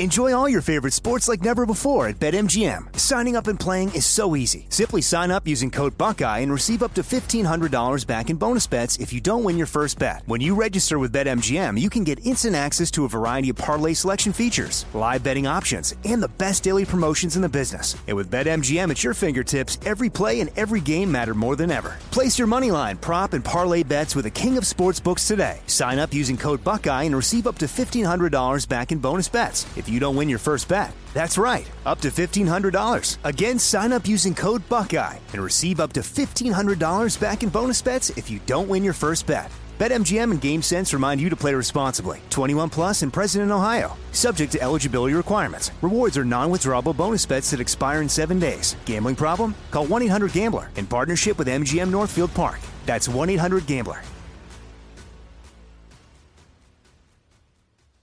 This episode is brought to you by Navy Federal Credit Union. At Navy Federal, it's been the mission to help the military community for over 90 years. And not just help them, but do everything to make sure they not only grow, but flourish. That's why Navy Federal Credit Union has all kinds of great savings and investment options like share certificates with sky-high rates. So don't hesitate. Start growing your finances today with a variety of savings and investment options. Navy Federal Credit Union. Our members are the mission. Savings products insured by NCUA. Investment products are not insured, not obligations of Navy Federal and may lose value. You never want to find yourself out on the water fishing without the essentials. So it's best to always pack a Columbia PFG Solar Stream Elite hoodie to protect against the sun. I mean, it provides great protection, and it's really breathable so you don't get hot. That's a win-win. Columbia PFG has a lot of great gear, so before you head out on the water, head over to Columbia.com/PFG to shop their performance fishing gear. Snag a Job is where America goes to hire, with the deepest talent pool in hourly hiring. With access to over 6 million active hourly workers, Snag a Job is the all-in-one solution for hiring high-quality employees who can cover all your needs. On demand, temp to hire, part-time or full-time. You name the position. Warehouse worker, retail associate, grocery store clerk, fitness trainer, baker, stylist, bellhop, podcast producer. Yeah, Snag a Job's got a worker for that. With our easy-to-use platform, you're able to seamlessly post and fill available positions quickly with a dedicated customer support team to provide all the help you need along the way. Kinda nice knowing you have a talent pool like that in your own backyard, right? Snag a Job is the partner you need to keep your business running smoothly. So visit snagajob.com or text SNAG to 242424 to talk to an expert. Snagajob.com, where America goes to hire. Chapter 23. Sasha. Rolling Fuck trundled forward, crunching its way over the Texas plains and leaving a carpet of flattened grass and broken trees in its wake. And Sasha Marion, situated in a little purple building atop one of the city's tallest spires, couldn't quite believe her eyes. In spite of its many wheels, the city didn't look like the kind of thing that should be able to move. It was as if the Empire State Building had taken up jogging. Sasha had been more or less alone since the War Council had concluded. She'd wanted to go up to the bar with Manny and Roland, since they were the only people here she even sort of knew, but their conversation had seemed a private sort of thing. At first, she'd thought that her hosts had made an oversight in leaving her unwatched. Surely they wouldn't let someone who'd been their enemy just a few days ago wander freely through their home. But as the hours went by, it became clear that's exactly what they'd done. So Sasha explored. It had been exhilarating, actually. Every inch of the city was different and strange and new to her. Across the gantries, there were numerous market stalls with fresh meat and produce. At first, she recognized all the foods. But the higher and further she went, the stranger everything seemed. The meat went from beef and chicken to alligator and zebra and mammoth, and eventually, something Sasha thought might be from an actual dinosaur. She was sure it was all lab-grown, and the produce was certainly gene-modified. At one point, she came across a kiosk filled with fruit that had been tweaked to take the shape of gigantic erect penises. There were penis watermelons, penis oranges, penis apples, and even bags of tiny penis-shaped grapes. She knew she should have felt disgusted. 2 weeks ago, Sasha would have been horrified. But somehow she just wasn't. She felt a vague sense of unease, awkwardness at the sight of so many genitals, but after all she'd seen in the heavenly kingdom, it didn't exactly horrify her either. How could it? The fondle boats were another matter. The sight and the strange, musky sweet smell that wafted out of the grinding, groping crowd inside it made her queasy. This is exactly as depraved as Pastor Mike said it would be, she thought. But she also thought, is this really worse than all that violence and death? Who are they hurting? The Lord, said a shrill, small voice in the back of her mind. Why would God hate this, and not the hanging of good people? Sasha wondered. Why would this make him angry, but not the butchery inside that factory? You know what the Bible says, Sasha. There is no getting around that. The scriptures were clear. Well, maybe they're wrong then. Maybe they've always been wrong. Or maybe I read them wrong. Maybe they didn't say what I thought they said. It was odd how freeing that thought was. She made her way past a fondle boat, and, for no reason beyond curiosity and the desire to stretch her muscles, Sasha started to climb upwards. The gantries that made up the bulk of Rolling Fuck's walking space were fairly easy for a human to traverse. They had high walls, so even the very drunk were unlikely to fall, and in spite of the city's clutter and bustle, its designers had done a good job of making 2 clear lanes for foot traffic. But the gantries only gave Sasha access to a handful of the strange, glittering buildings that dotted the city's rolling superstructure. So she left them, and she climbed up. It was not an easy climb. Here and there she found small sections of ladder or knotted rope to ease her passage. For the most part, though, she climbed hand over hand up the crisscrossed metal girders. She passed several buildings filled with people, drinking and partying. Sasha didn't stop to talk. The climb was hard, but at least it allowed her to avoid awkward conversation with whatever manner of creatures lived in this place. By the time she reached the top of the spindle, Sasha's body was drenched in sweat, and her arms were too sore to pull her up one more foot. She was grateful to whoever had decided to cap this spindle with a tiny purple shack, and she was even more grateful that the shack appeared unoccupied. Sasha pulled herself inside and collapsed on the floor. For a while, it was all she could do to regain her breath. She wondered, in a vague sort of way, if she'd just broken into someone's home. Nobody had warned her that there would be certain places she couldn't travel here, but no one had told her much of anything at all after she'd arrived. Sasha took stock of her surroundings.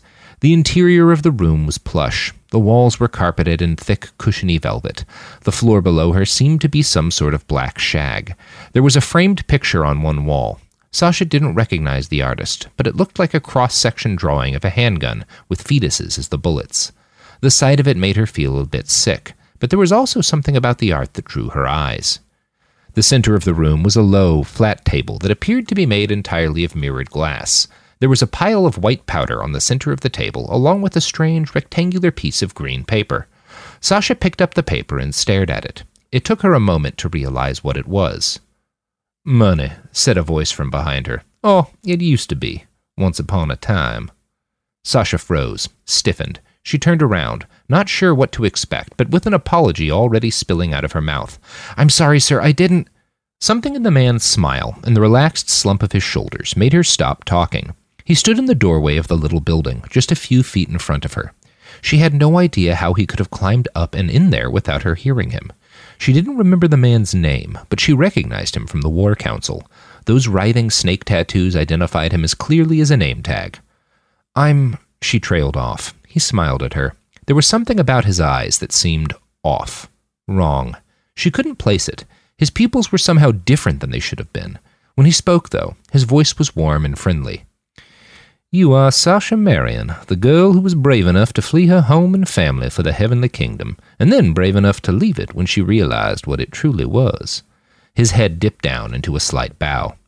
"I'm Jim Shannon. It's an honor to meet you, Miss Marion." Jim squatted down on his haunches and dropped his arms in between his legs. It was a casual motion, but he executed it with almost mechanical precision. There was something to his movements that spoke of terrible potential energy, kinetic force just waiting to be unleashed.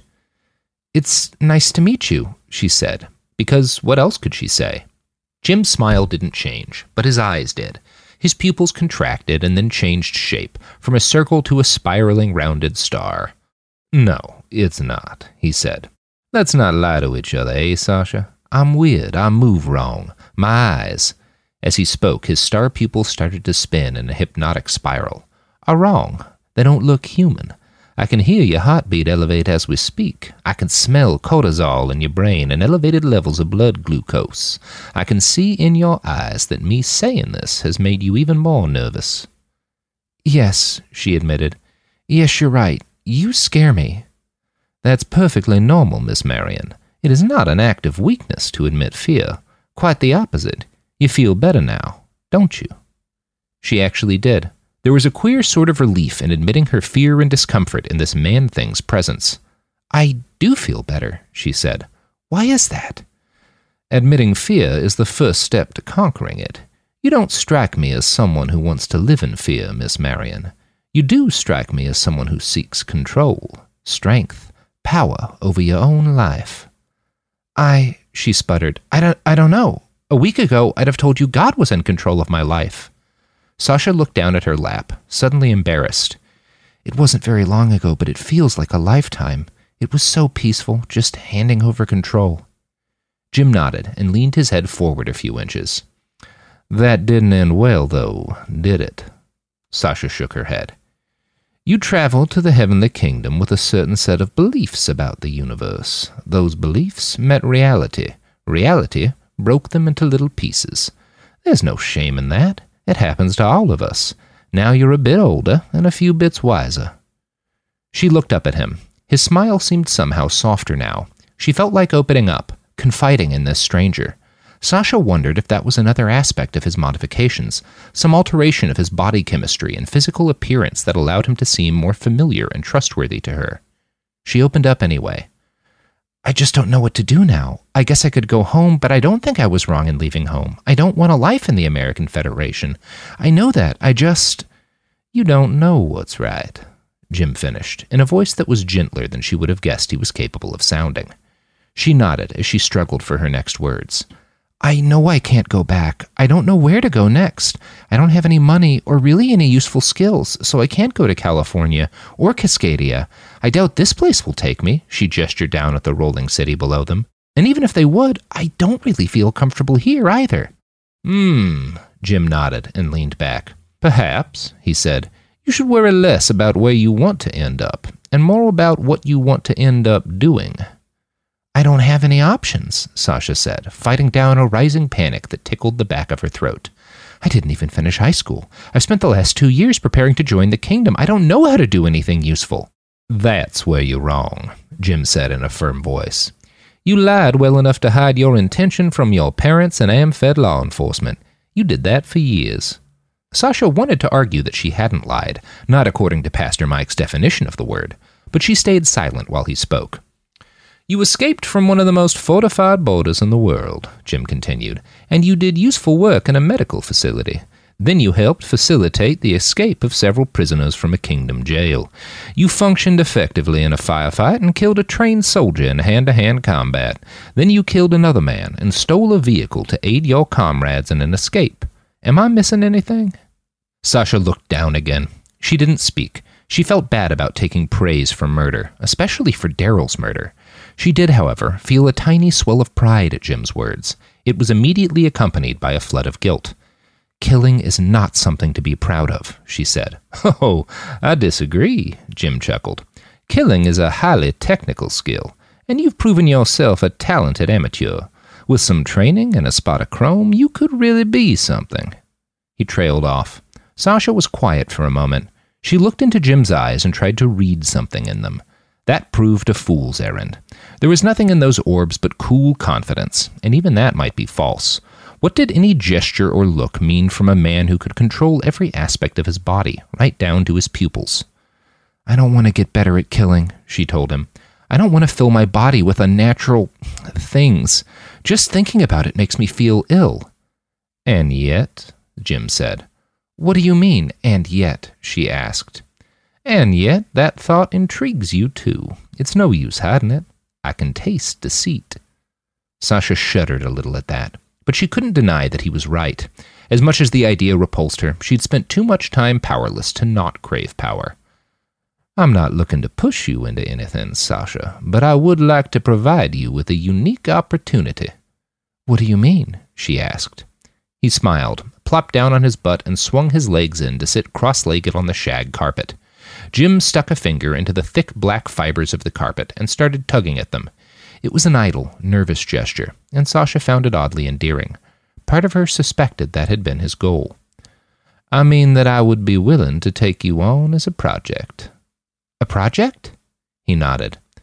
My organization has access to skilled surgeons, military-grade augmetics, and vat-grown organs. I'll front the bill, and I'll train you. And in return, you'll work for me. Forever? She asked. Jim laughed. She felt a little annoyed by that, and it must have shown on her face, because he stopped. Sorry, he said. It's just, that'd be debt slavery. You must not know this, but I helped kill the last country that lived on this land to end that sort of thing. So how much time would I owe you? Sasha asked. 5 years, he said. Sasha's heart trembled with excitement at the offer. When she thought about the way the adrenaline had coursed through her during the fight in the clinic, she wanted to say yes. But when she thought about Daryl bleeding out next to his car, the shame inside her overwhelmed everything else. Sasha knew she couldn't handle more weights like that on her conscience.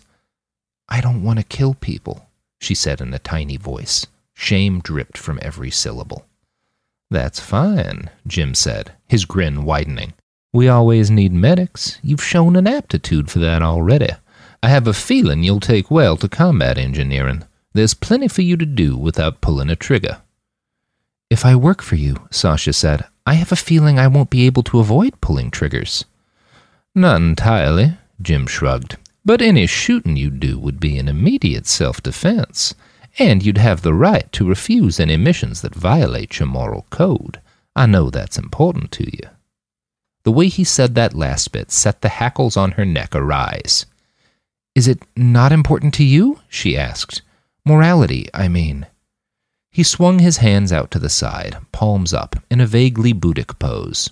"When I was a young man, not much older than yourself, I knew a lot of gallant men who claimed to live by codes of honor. Such things were fashionable in the warrior culture of a dying empire. None of those codes stopped the men I knew from serving that great beast we called a state. When you see enough good, moral men enable war crimes, you stop seeing value in the term morality." "So what matters to you?" Sasha asked.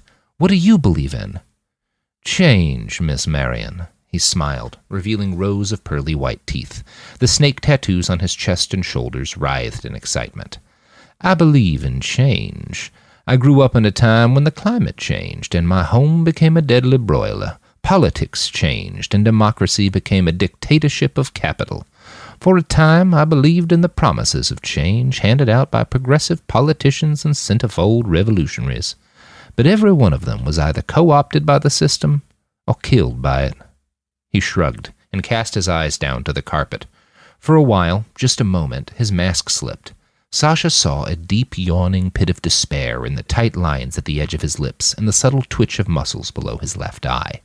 It passed, and a black velvet smile took its place. "Then I met a man who showed me the way. Nothing new could grow on this continent until the weeds of the old were pulled out by the root and tossed into the compost pile of history. So," he said, "forget the old debates about what system should replace capitalism. Kill the state, and the seeds of 1,000 new worlds will sprout on its corpse. You've seen 2 of those sprouts already." Sasha shook her head. "If you're referring to the Heavenly Kingdom, it's a nightmare. The old U.S. can't have been worse than that." Jim shrugged. "Depends on your perspective, I suppose. Tell me, Sasha, you left the Amfed, the old USA's most direct successor state. Why was that?" "Because it's a soulless pit," she said, the words almost leaping from her throat. Jim smiled at that. "This isn't, though, is it?" He gestured out at the city of wheels below them. "No," Sasha said. Whatever else it was, Rolling Fuck was not soulless. "Neither is the Navajo Nation," Jim said, "or Cascadia, the Blackstone Nation. Even the Mormons are up to some interesting things these days. One faction, at least." "So which do you believe in? Who do you fight for?" He grinned again. "Neither, child. As I told you, I fight for change, to cast down the ossified bones of the old world and make space for the new. I owe allegiance to no nation or god save, perhaps, Lady Eris." "Who?" He smiled. A bit of smugness leached into the expression. She could see it clear as day right around his eyes. It should have repelled her more than it did. "Eris was the Greek goddess of discord, back when people cared about what the Greeks believed. She set the spark that lit the Trojan War. I know it's a bit silly reaching back to that old mythology, but I can't help myself. There's something about those old gods that calls to me. I can identify with them." He leaned in. There was an eagerness to his posture, his tone, his eyes. The snakes jerked and spun on his muscled chest and arms. "I'm offering you a chance to join us on Olympus, dear Sasha. You've spent your time in worship. It's time to embrace your own godhead. Leave your antique books behind and rewrite the world with your will." "I don't know if that's what I want," Sasha said in a still, small voice. She tried to ignore how much part of her ached for what he promised. The thought of killing again nauseated her as much as it excited her. But the thought of having power, the kind of power she'd seen Roland exercise, that was intoxicating. She hated how badly she'd started to want it. "Well, you don't have to decide now." Jim shrugged his shoulders and gave an amiable smile. The floor rumbled underneath them. There was a loud, clattering whine as the whole structure of Rolling Fuck came to a slow stop. Jim waited for the scrunching noise to cease and said, "Come and watch what we do today. Then make your call." Roland. Dawn broke just as Rolling Fuck pulled to a long, slow stop by the shore of Lake Waco. The city had taken the long way around the reservoir, which had added at least an hour to their journey, but also put a sizable water barrier between Rolling Fuck and the advancing forces of the Heavenly Kingdom. It had been a tight fit at several points, and Roland had enjoyed watching the wheeled city crunch over several abandoned homes and many a street lamp. But eventually the pilots and navigators had found a suitably large public park and brought Rolling Fuck to rest there. "It's a nice sunrise," Manny said. The kid stood next to Roland, on a wooden deck built onto the side of the main roller. Skullfucker Mike had assured them this spot provided the best vantage point to watch the rising sun. It looked like he'd been right in that. The sky around them was a heady blend of red and orange that brought up fragmented memories of Mai Tais and fireballs in Roland's head. Clouds clustered at the top of the horizon, ripe to bursting with the color and light of the new day's sun. Roland nodded. "Yeah. It's a shame no one who lives here gets to see it," Manny said. "I've never seen the city this empty." Roland looked over at his young friend. The boy had seen a lot for his age, and Roland could see how much it pained him. Sorrow had a scent all its own. The plunging levels of norepinephrine and serotonin brought out the sharp stink of cortisol and the greasy odor of opioids. Lurking just below those smells was the odd, spicy tinge of the IL-18 protein. Roland could almost hear it weaken the valves of Manny's heart. "I imagine this sucks extra much for you. I mean, you've been where they are, right?" "Twice," Manny said. Roland nodded. "I can't exactly recall," he admitted, "but I expect I had something to do with the first time." Manny looked over to Roland. Chemically, it was clear the kid was battling a melange of sadness, trauma, and anxiety. His actual thoughts, though, were just as hidden from Roland as they would be from any stock human. Perhaps more so. There were moments when Roland feared he was losing the ability to read human emotions, or even display them properly on his face. "What's that look you're giving me?" he asked, finally. "What do you mean?"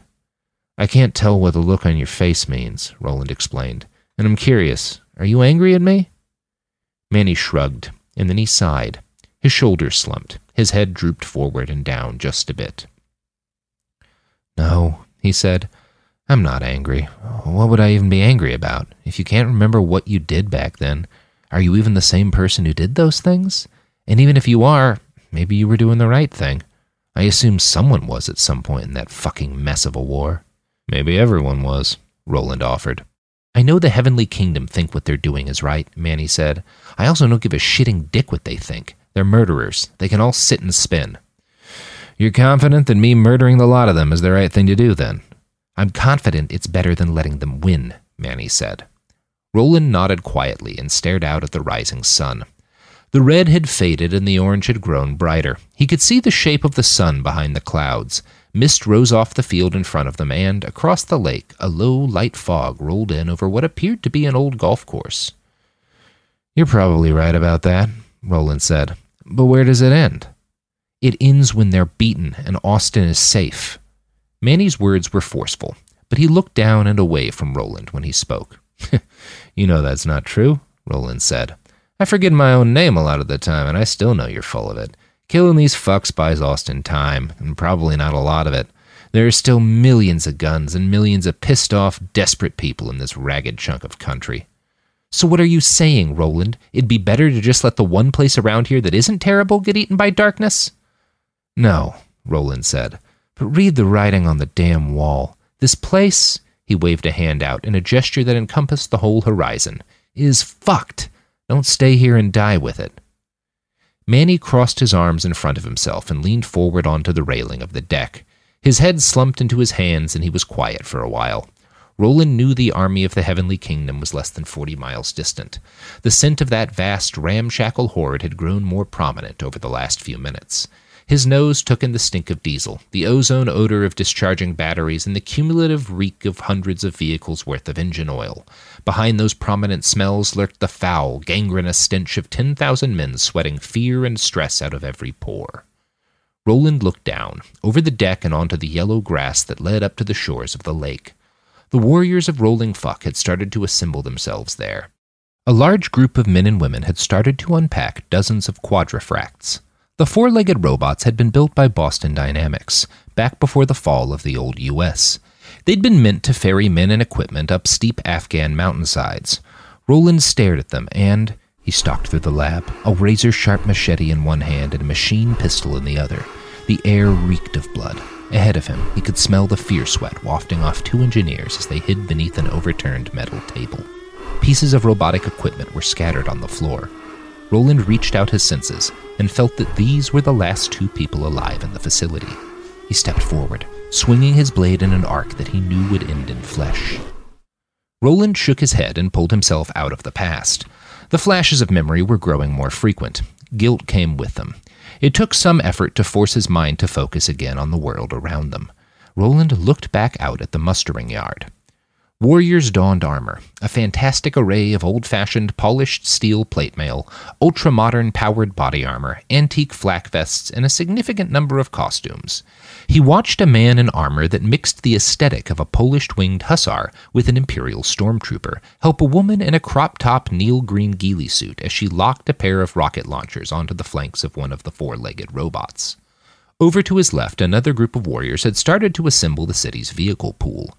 Ramps had descended from garages in the bellies of the rollers. A slow, steady stream of armored vehicles motored their way down the ramps and into the ragged lines on the field. The bulk of Rolling Fuck's vehicles were either modified APCs or armored motorcycles sporting portable field guns or automatic grenade launchers on sidecars. There were tactical arguments for the use of such vehicles in open field combat, of course, but Roland suspected they'd mainly been picked because they were fun to drive. Almost every vehicle's engine had been souped up, well beyond any potential battlefield benefit. Most of them also had nitrous oxide tanks, although, Roland suspected, those were more for huffing than they were for speed. "Where did they get all this stuff?" Manny asked Roland. "I got no idea," Roland said. "But when the old government fell, it left behind a lot of equipment, bases and bases full of mothballed ordnance. My guess is these guys got in early, before the rush, and grabbed what they could." At that moment, Roland caught Sasha's scent moving down one of the spindles above the main roller. His hindbrain guessed she was headed to the deck he and Manny occupied.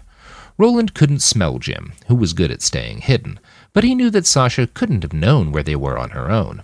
That meant Jim had likely sniffed Manny out, and made the same assumption about Roland's location that Roland had made about Jim's. It wasn't long before the sliding metal door slid open and Jim and Sasha walked out onto the deck. Jim was in his familiar battle gear. His blood-red chaps almost shone in the blinding light of the morning sun. He had a smug, self-satisfied grin and gigantic pupils that spoke of recent drug use. Beside him, Sasha looked disheveled and exhausted but jittery. He could smell the coffee wafting from her pores. "Hey, fucknuts," Roland said. "Hey, Sasha." She looked confused for a moment. Jim just nodded and said, "Hey, shitbird. Hey, Manny." Manny waved vaguely at them without turning his head to meet them. He continued to look out at the army assembling in the field. "It's a pretty cool show down there," Roland said. "Kinda wish I had some dissociatives, and maybe a blunt. Now would be the time for one." "Aw, shit," Jim said. "Just so happens I got both." He stepped up alongside Roland, extended his forearm, and then tapped his left index finger to the back of his right hand. The tip of that finger detached and rolled up onto his knuckle. A line of white powder poured out onto the back of Jim's other hand. He offered it to Roland. "Sure," Roland said, and railed the line. Ketamine wasn't Roland's favoritist of drugs. He preferred MXC if he was going to snort a dissociative, and, in all honesty, a big bottle of DXM-heavy cough syrup mixed with vodka was even more his speed. But hey, drugs was drugs. Once Roland had finished, Jim poured out another line and offered it to Manny. "No thanks," said the fixer. "It's pretty good stuff," Roland said in a helpful tone. "Ketamine goes well with unspeakable violence. Might be fun to watch the battle that decides the future of your people from inside a K-hole." Manny looked offended. Roland shrugged. He glanced at Jim, who gave him an "I don't know why you're looking at me" look. "I'll try some," Sasha said. "I mean, fuck it, why not?" It was a little cute how she stumbled over the fuck. Roland found it endearing. It seemed Manny did too. The cocktail of dopamine, testosterone, and oxytocin that wafted off him made his feelings as clear as day. "Hell yeah, girl," Jim said with an exaggerated southern twang. "Get on over here and rail this." "That means snort it," Roland said helpfully. Sasha approached Jim's arm. She looked him in the eye, then looked over to Roland and last to Manny. Then she stared down at the powder as if she was hoping it would say something to her. It didn't, but she leaned in anyway, and snorted about half of it before she sneezed, and then retched, and then staggered to the side of the deck and vomited over the side. Jim and Roland laughed in sheer joy.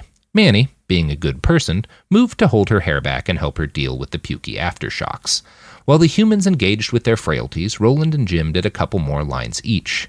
"That was terrible," Sasha said, a few minutes later. "Yeah," Jim chuckled. "It takes some getting used to." And then the door slid open again. Skullfucker Mike walked out onto the deck. "Oi, asshats," he called out. "We're about to war up. You should get down to the field ASAP if you want to see the face-taking." "What?" Manny asked. "Excuse me?" Sasha said at the same time. Mike just laughed and clapped them both on the shoulders. "I'll explain down in the field. Get a move on." He nodded to Sasha and added, "There's a puke wash station just inside and to the right, next to the bathroom." "Right," Jim rubbed his hands together in excitement. "Why don't you kids go roll with Skullfucker Mike? I've got to get Roland up to my mechanic so we can suit him up." Roland didn't like the eagerness in Jim's eyes, or the excitement in his voice when he said that. There was something indecent about it. But a promise was a promise, so Roland nodded and gave Manny a little squeeze on the shoulder. "I'll see you soon, buddy. This won't take long." Manny. "Skullfucker Mike?" Manny asked, as the chromed man led them through the gantries and towards the elevator. "What exactly is so special about Roland? I mean, he's a nice guy, but what makes him so much scarier than the other chromed folks, like you and Topaz?" "What do you know about Roland's past?" Mike asked in return. "Very little," Manny admitted. "He doesn't seem to remember much. I've sussed out that he was in the army back before the revolution. He's talked about fighting in Turkey, but also in Dallas and Denver and a bunch of other American cities." Mike nodded. "Yeah, we met in Dallas, back before it was Ciudad de Muerta. I'd just been dishonorably discharged from the Marine Corps for..." He frowned, shook his head, and continued. "It doesn't matter what for. I was broke, and I had a body full of Uncle Sam's chrome. He wanted it back. I wound up taking shelter in the White Rock Commune. Roland was there, too. He was pretty political back in those days. Always quoting Bakunin and Auchelon and Red John." "Did you guys actually know Red John?" Sasha asked. Up until that point, she'd walked quietly in the rear of their little group. The few times Manny had glanced back, she'd had her head down, stuck in her own little world. But now she was alert and engaged. Manny guessed it was hearing the name of the famous revolutionary that had done it. That's odd, he thought. "I never met the guy," Mike said, "but Roland did. He was in real deep with that whole circle. So was that weird fucker, Jim. I was tight with Roland, but I never got into the political side of things. I liked smashing stuff, and they needed stuff smashers." "How does this relate to why Roland's Roland?" Manny asked. "Well, I've known old Roland for a while, back when he was still fully himself. He was always cagey about his background, but we had our theories. And mine was that he'd been part of Project Orange." "What was that?" Sasha asked. "Holy fuck," Manny said. He'd heard of Project Orange, although he wasn't surprised Sasha hadn't. The Amfed was the closest descendant of the old United States. They'd have kept most of the bad stuff out of their history books. "Well, you know," Mike said. "Through the 20s, the military struggled with declining enlistment numbers. All the little resource wars climate change sparked created a need for a capable, nimble force that could project power without requiring a public commitment of force. So back in the late 30s, the U.S. military started fucking hard with gene editing tools and biomods. At first, it was just basic upgrades to select combat units, early versions of the healing suites y'all both have now. Then they moved on to carbon fiber-laced bones, bullet-resistant skin, nano-healing suites. The end result was Project Orange, the best warriors in the whole military loaded down with experimental, self-adapting neural and physiological upgrades."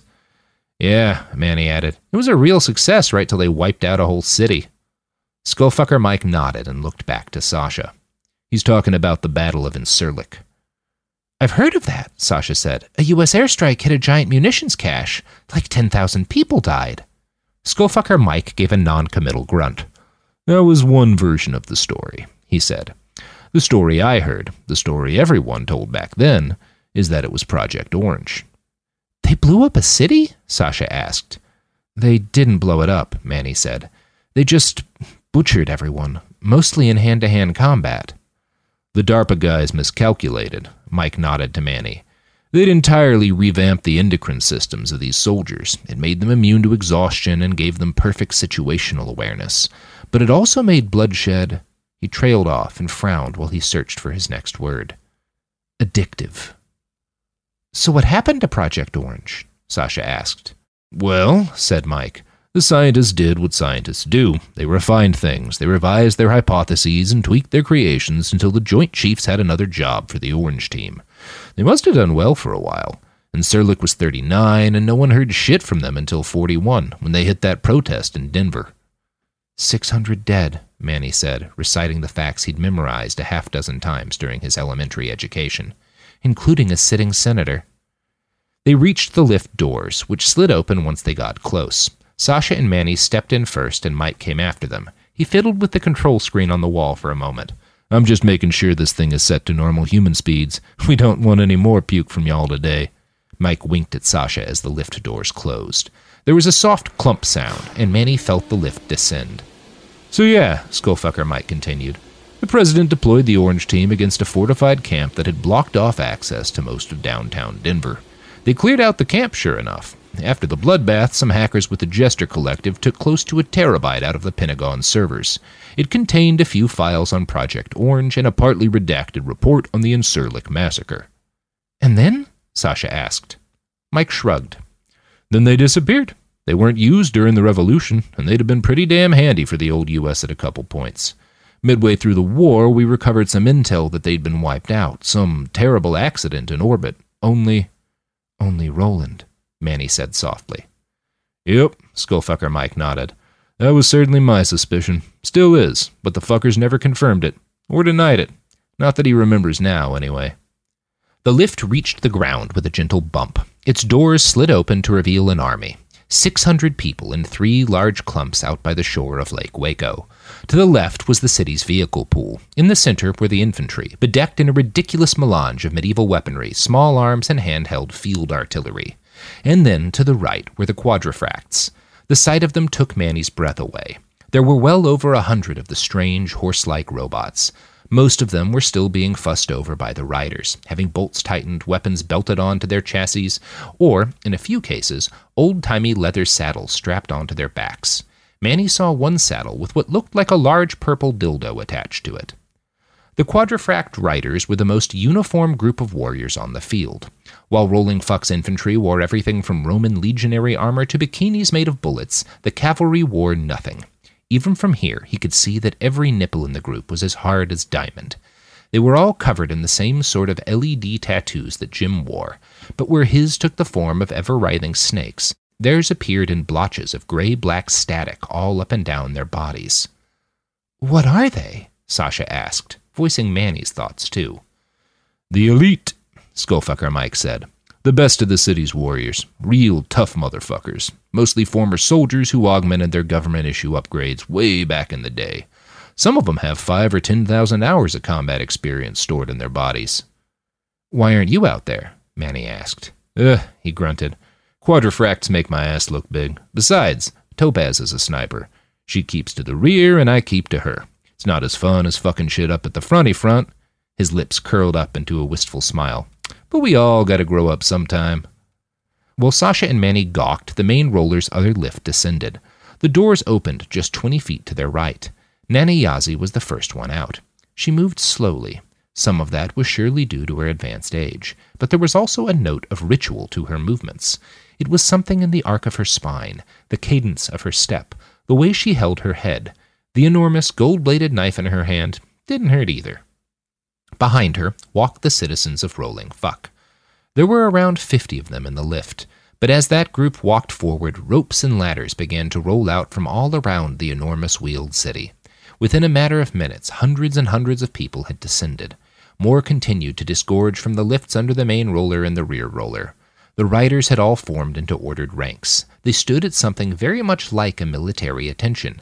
It was the only time he'd seen posthumans do anything in an orderly fashion. Nana Yazi stood in front of the cavalry, and the human civilians clustered behind her in a big semicircle. The other warriors gathered behind them. Mike maneuvered their little group to a hill that overlooked the whole scene. It took almost 20 minutes for the entire city to gather. What are they doing, Skullfucker Mike? Sasha asked, only stumbling a bit over the curse word in his name. "This is what I wanted you to see," he replied. "She's about to take their faces." Roland. The process of getting ready for war made the bile rise up in his gut. That was curious. Roland's stomach didn't still produce bile, not the same kind of bile it had when he was human. It had been years since his nervous system had been natural enough to respond to anxiety with any kind of physical symptom. And yet, there it was, the bile, or the hallucination of bile, curdled at the bottom of his stomach while Jim's men strapped him into the murder suit. The armor they'd constructed was altogether different from the powered armor he'd faced a few days ago in Dallas. It was also different from what little he remembered of the armor he'd worn as an American soldier. That made sense, of course. Roland's wetware got better with time and experience. Gear did not age so well. He watched while Sardar bolted a gauntlet into place over his left forearm and hand. He could tell it was made of boron nitride carbon tubes, but the weapon's blister carried a sextet of tiny rockets that were not familiar to him. "Sar, what are these things?" A smile split the little man's dark, handsome features.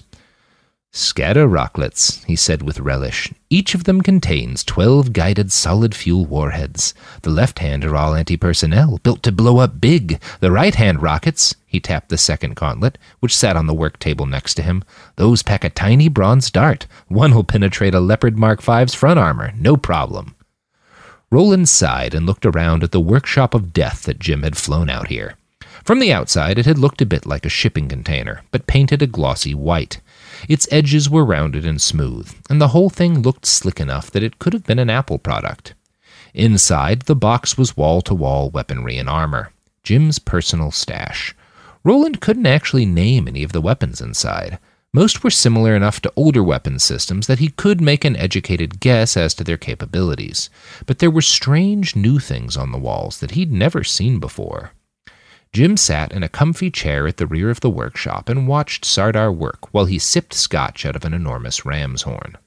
So is this like your man cave or what?" Roland asked him. Jim took a deep gulp and then smiled. "I find it relaxes me," he said. "I've spent a lot of time curating this collection over the years. I spent a lot of time working on that suit, too, so don't fuck it up." Something tingled at the back of Roland's mind. The suit had clearly been built to his specifications. That suggested Jim had been planning this for a while, but Roland had been retired at Camel Toe until very recently. So how? "Hey man, I need your port," Sardar said. The squat mechanic held up a pair of fiber optic cables that terminated in peculiar boxy plugs, not unlike old Ethernet cable. They were connected to a metal breastplate on the table. Roland pointed to a pair of lumpy white scars on his lower back. "The input sockets are in there. They've scarred up. You'll have to cut them back open, but it should fit. But it should still fit. The nice thing about DARPA engineering is that a little bit of blood and skin never gets in the way." Sardar set to work carving the sockets back open. Roland felt the pain as a distant sort of itch. He was having a hard time focusing his senses on his immediate surroundings. The smells of the advancing army presented an almost overpowering flood of data. Roland had loaded up on ketamine and vodka to quiet his hindbrain, but all that interfered with his introspection. "You built this thing for me to wear, Jim. How long have you been planning this?" "Years," Jim said. His forthrightness surprised Roland. "Your pacifism is a mistake," Jim continued, "brought on by your overactive conscience. There is still so much you need to do in the world. I figured at some point you'd realize that yourself, so I kept my men working." Sardar lifted the heavy metal breastplate up over Roland's head and settled it over his shoulders. The weight was comforting. A cold electric shock ran through his body as the armor connected to his central nervous system.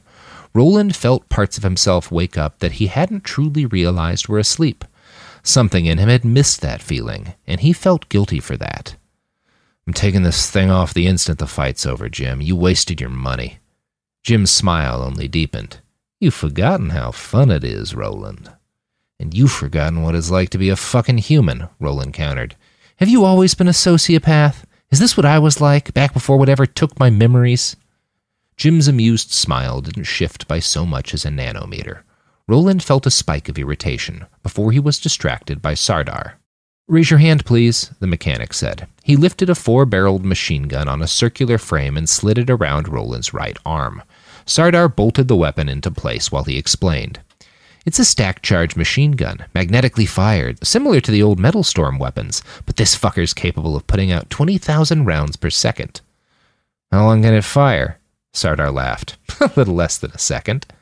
The mechanic turned back to his table, and Roland tried to direct his wandering mind back to the conversation with Jim. "You're going to love it," his old friend said. "I know you've been loving it. When you fought your way out of that city, I could smell the dopamine wafting off your brain from all the way out here."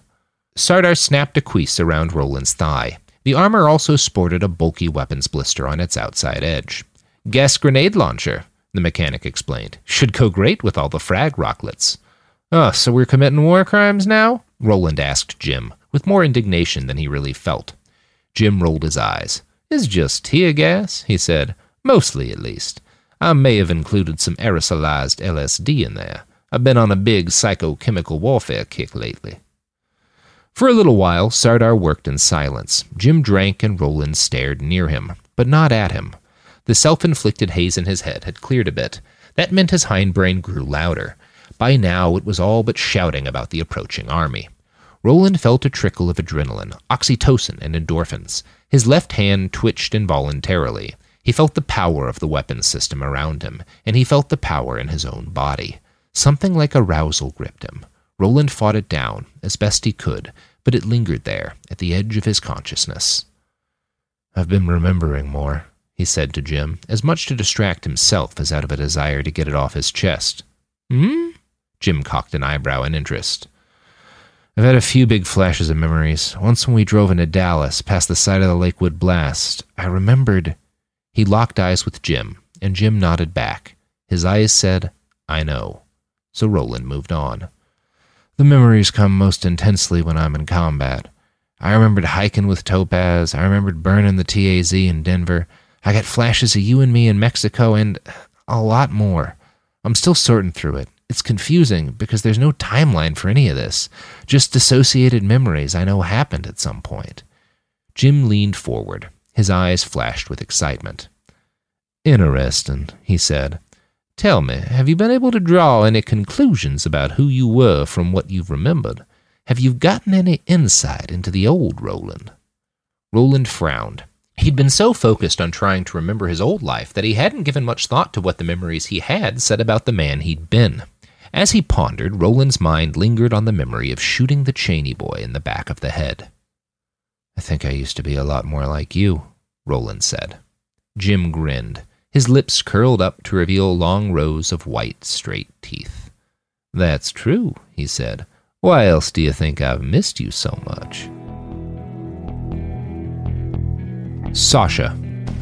A part of Sasha had believed that, after the Heavenly Kingdom, nothing she saw would ever shock her again. That part of her was proven wrong when Nana Yazi's aged, arthritic hand began to messily carve at the first warrior's face. Her target was the young woman with the chrome hawk Sasha had seen in the War Council. The carving was a messy thing. It took the better part of a minute for her to slice and peel the skin free. Sasha noticed that there was very little blood. It was messy, but not as messy as it should have been. Once she was finished, Nana Yazi stepped back with the woman's face in her hand. As she did, dozens of citizens stepped forward. They pulled out daggers, swords, straight razors, and switchblades of their own. Each civilian paired off with the warrior and began to carve. Some of them were quick and practiced. The motion of their hands reminded Sasha of an autopsy video she'd watched in one of her pre-med classes. But the other citizens were cruder with their cutting. A few verged on brutal, hacking and slashing at the faces and necks of their persons. None of the post-human warriors showed any signs of pain or discomfort. They just stood, unmoving and, without their faces, seemingly without emotion. "I don't understand," Sasha said. She hadn't expected to say it out loud. The words just slipped out. "It's a symbolic thing," Skullfucker Mike explained. "Before they leave, the city's warriors give up their identities to the group. They leave their humanity behind in bloody tatters in the hands of their friends and loved ones. It's a way of making sure the city's civilians don't leave a war without blood on their hands. And it makes them look fucking terrifying," someone said from behind them. Sasha turned around. A short, fit man approached them. He had a thin build, but his body was girded with lithe muscle. There was something familiar about his face, the short mop of curly black hair atop his head. The man smiled when Sasha saw him, revealing pointed metallic fangs. "Hey, wait a second." "'Lo, Topaz," Skullfucker Mike said. Manny looked shocked as well. He stared at the man in surprise. "Topaz, what happened?" "There was a woman with those exact same teeth yesterday when we arrived at the city." Sasha hadn't gotten the woman's name, but she'd borne a striking resemblance to this man. "I felt like a man today," Topaz said. "What with the war and all." Sasha finally realized what had happened. Of course, she thought, these people can change their physiology on a dime. "Ah," Manny said with a nod. Skullfucker Mike walked up to Topaz and the two embraced, and then kissed. They twined their arms together and, a few seconds later, Topaz seemed to finally notice Sasha's presence. "Sorry," he smiled as he spoke, "but I don't believe I got your name." Sasha Marion." Topaz stepped closer. "Well, Sasha Marion," he said in a low voice, "how are you liking our strange ways and customs?" "They're interesting," Sasha said, diplomatically. "Do you find this place more to your liking than the Heavenly Kingdom?" Topaz stepped closer. Sasha took a step back and then another. The man's expression was friendly enough, but there was a sort of queer menace in the set of his shoulders. It may have had something to do with the very large rifle slung across his back. Sasha started to sweat. Fear gripped her mind. "Topaz, back off." Skullfucker Mike's voice was devoid of anger, but firm. "You're scaring her." Topaz stopped and stared at Mike. His expression went from placid smile to rage and then back to a smile almost faster than Sasha could process. "Sorry, darling," he said in an artificially chipper voice. "I just wanted to make sure our guest was enjoying her stay here." He looked to Sasha again. "You are, aren't you?" Yes." "Good," Topaz purred. "Hopefully you won't be joining any more extremist groups that get my friends killed." He turned immediately to Manny and, with barely a pause for breath, embraced him and kissed his forehead. "I'm proud of you, buddy. As far as I'm concerned, you're family." Manny mumbled his thanks and returned the hug, but he glanced to Sasha and they shared a "what the hell" look. Skullfucker Mike seemed to want to plaster over the awkwardness. "Yup," he said. "We've made some wonderful friends these last couple days." He pantomimed looking down at his watchless wrist and checking the time. "Oh my goodness," he said in mock surprise. "Look at the time. Topaz, we've got a war to get to. You kids had better find some decent seats." Topaz smiled at Skullfucker Mike. His eyes lingered on the big man's face, and then drifted back to Sasha. "Enjoy the show," he said, with an empty smile. Roland.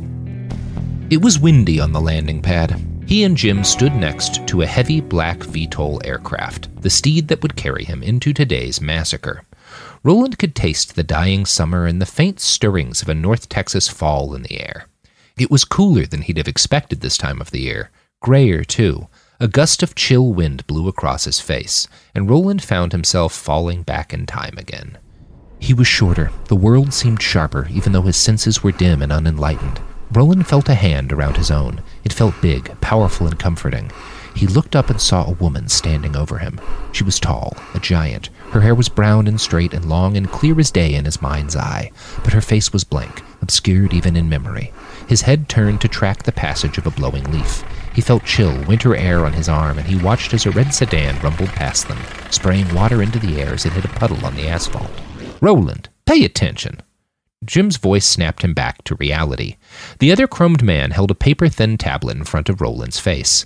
That memory flash had been the most immersive yet, although not the longest. He was a little confused at that. Why that moment? Had it just been the similarity in weather, or... "Roland!" Jim was angry. It was actually somewhat refreshing to see genuine emotion on the other man's post-human face. Veins bulged at his neck, and his eyes were fully open. Roland caught a harsh whiff of methamphetamine from his breath. All right, fucking chill, Roland muttered. "What am I looking at?" He needn't have asked. Once he focused on the tablet, it was obvious that it displayed a map of the area around Lake Waco. Rolling Fuck's warriors and vehicles were displayed in little blue pinpoints. Jim scrolled up a few inches, and Roland saw a swarm of red. It was half over the Brazos right now, and it crept millimeter by millimeter towards their position. "The river slowed 'em down a bit," Jim said, "but the bridges there were still in good order. I'd say they'll hit Rock Creek in about 10 minutes. Roland nodded and asked, Couldn't we have killed those bridges? Bought some hours? Jim gave a careless shrug. Why would we want to slow them down? We're ready enough. No sense in dragging this out. There was a strong smell of ozone as the VTOL aircraft next to them woke up. Red lights glowed on the missile pod slung under its belly. The chain gun on its nose cycled. The whole thing hummed with potential energy. It was too modern for Roland to know the make and model, but it reminded him of the Russian Koba assault transport, which had been state-of-the-art back in the mid-40s. So what's the plan? He asked Jim. Well, his friend said, we know they got at least a half-dozen mobile anti-air batteries, old U.S. Patriot 3s, inaccurate garbage, nothing I'm worried about. The name conjured up a ghost of another memory. A big Patriot battery wheeled around on its truck-sized chassis. He heard the machine whine of the motors, and then the reek of fear hit his nose, as rich and heavy as Texas thunder. There were missiles in the air, aimed at him as he fell. There were child's play to dodge in his suit. He descended as fear stink rolled up towards him from the soldiers below. The poor fuckers. Roland, Jim shouted. Am I going to have to find another murder gorilla to take your place? What? No. Roland shook his head. Sorry, he said. Just memories. Jim gave him a long look. Anything you need to talk about right now? No, Roland said. It's just the memories are coming at me faster now. It's distracting. That makes sense, Jim said.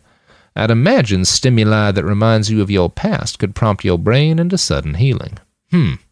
He reached into a bag at his hip. It looked like a standard dump pouch, meant for half-spent magazines in the heat of battle.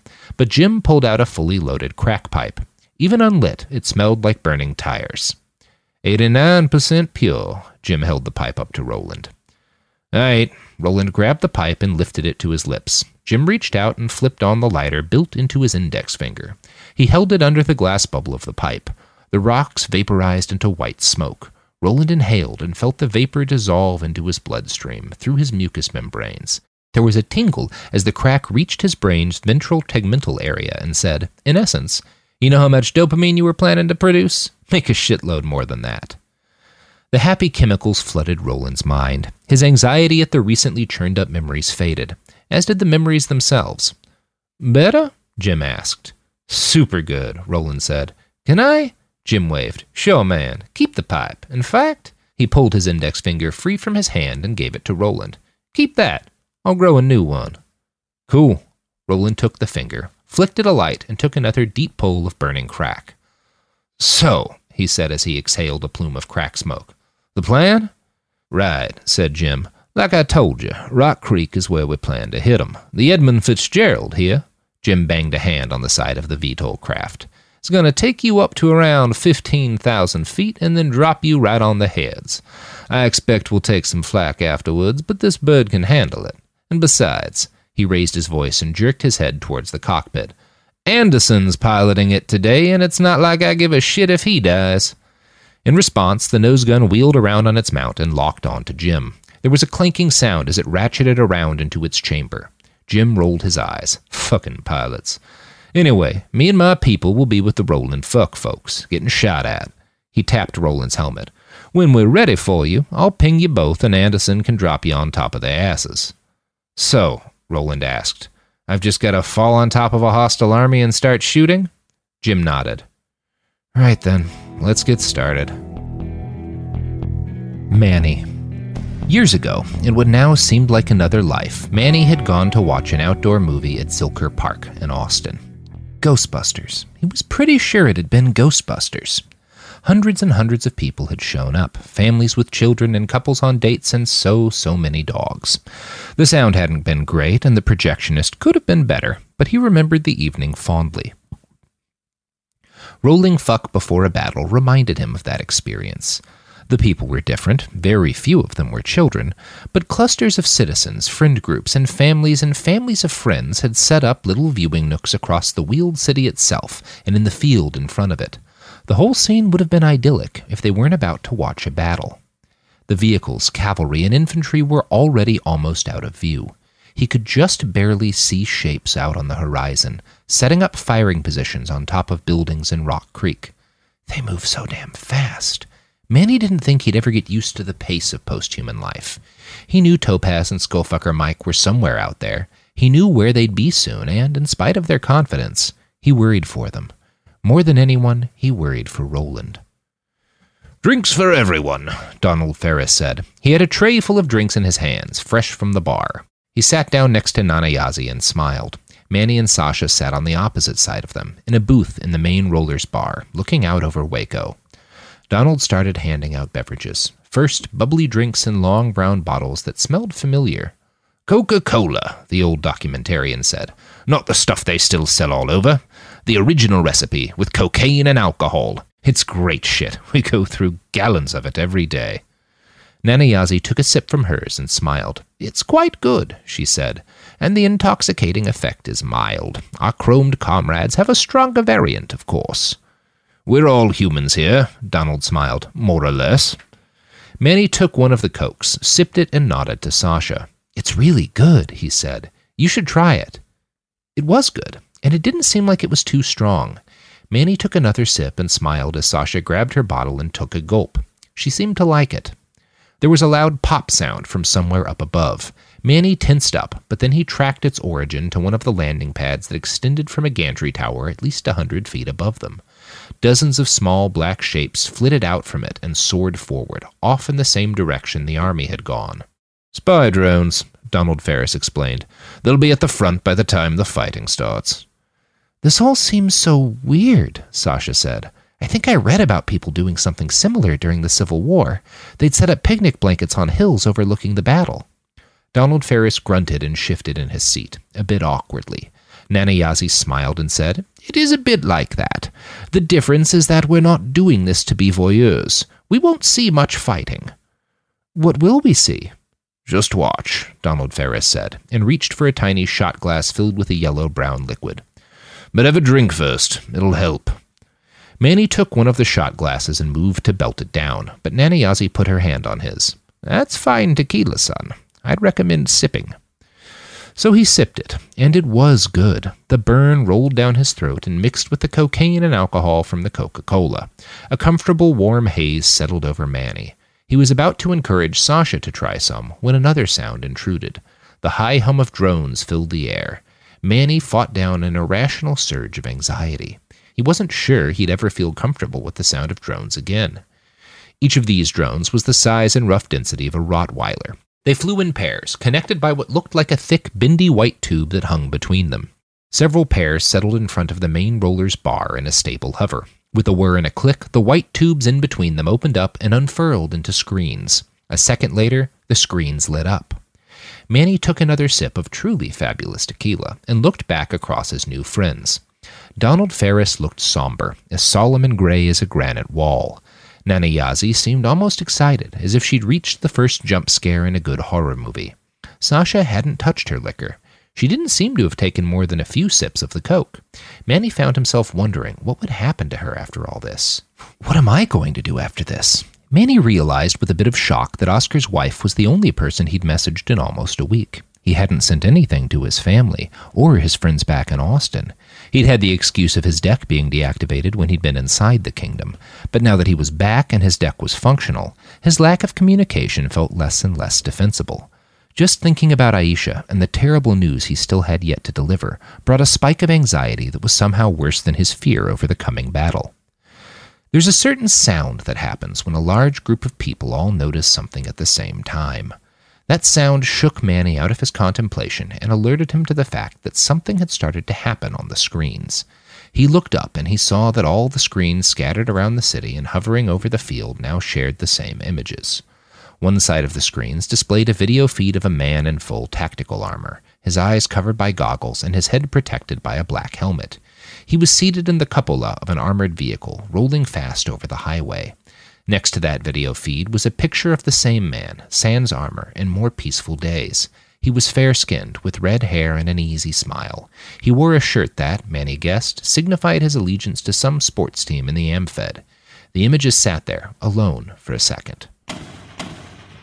Manny looked out at the horizon towards Rock Creek, where Rolling Fuck's soldiers had embedded themselves. He saw 3 black-gray contrails rush out from an old office building and out towards the highway.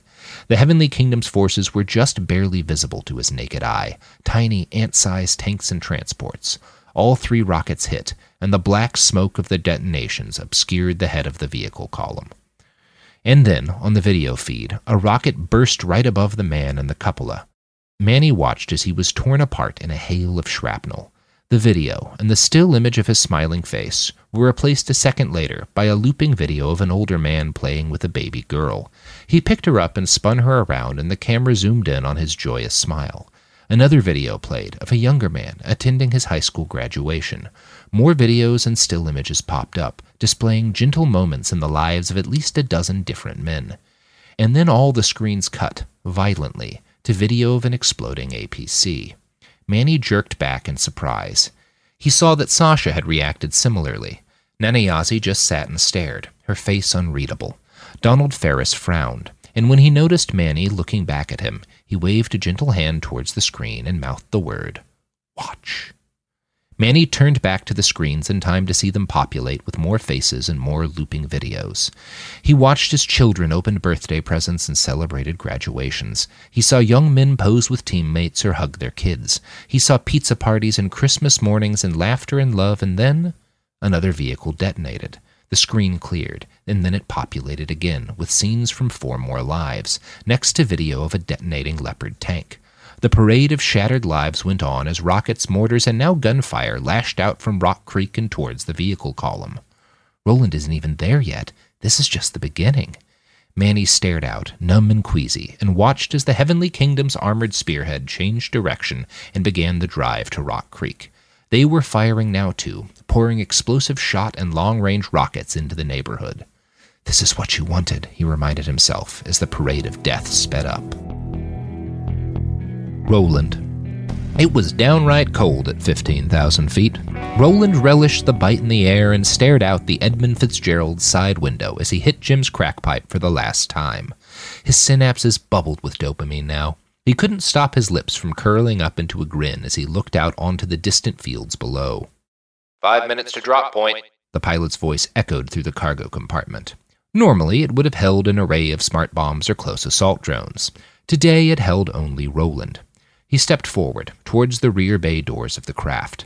The feeling of the cold deck under his feet and the elevated hemoglobin levels in his blood brought the threat of another rush of memory to Roland's mind.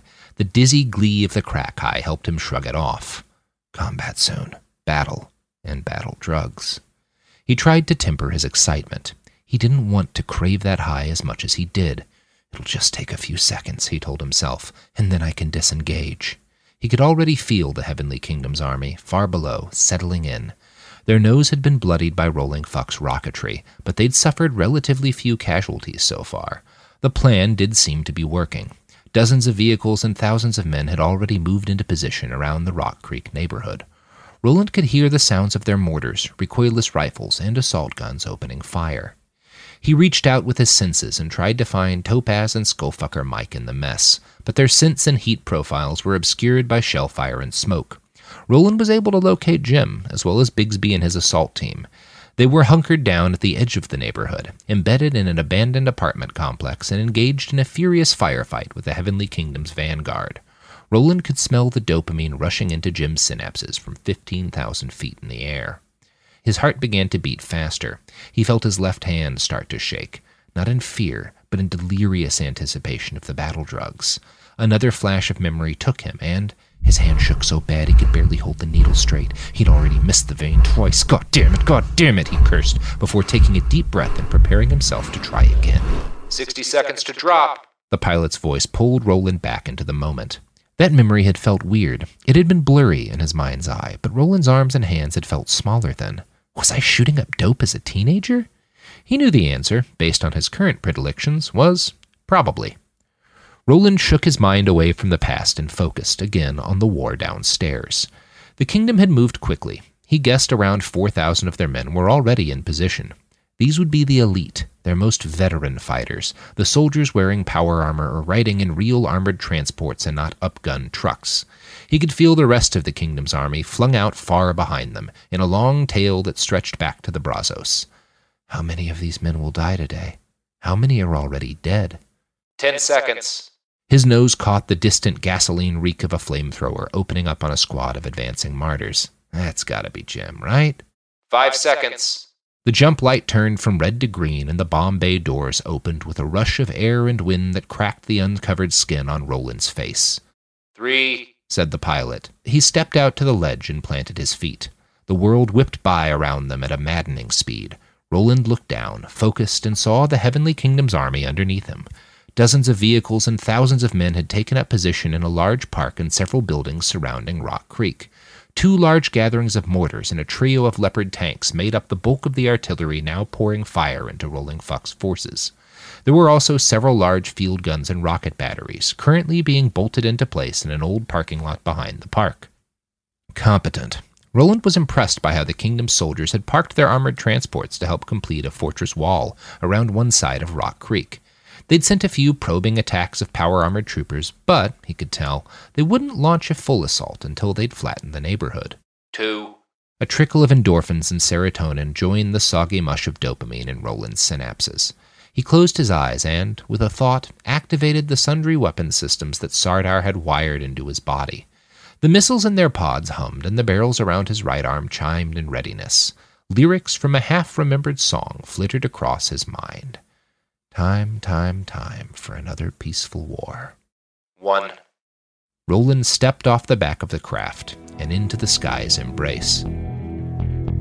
Sasha.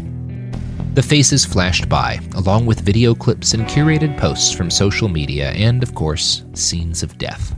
Some of the men died from sniper fire, cut down as they ran for cover. Others died in long-range firefights, or from shrapnel. The pace of death had gradually risen over the course of the battle. Some of that was due to the fact that the Martyrs had sent in several assault teams to test the mettle of the defenders. Those men had died fast and badly. Many of them had been burnt alive. The sight of it all should have horrified her. She wanted it to horrify her. Everyone else at the table had tears in their eyes. Even Nana Yazi was crying, and that lady looked like she'd been through some shit. Since when do you curse like that? Sasha felt a pang of guilt at how easily the swear word had come to her mind. Then she felt really, really stupid. She was literally watching people die. She'd killed 2 human beings less than 48 hours ago. What the fuck does cursing matter? But still, the guilt was there. Perhaps what she felt was a betrayal of her past self. Or maybe she was just dumb. Sasha shook it off. She tried to focus on the carnage. It was horrible. She knew that in a detached academic sense. She couldn't quite feel the horror, though.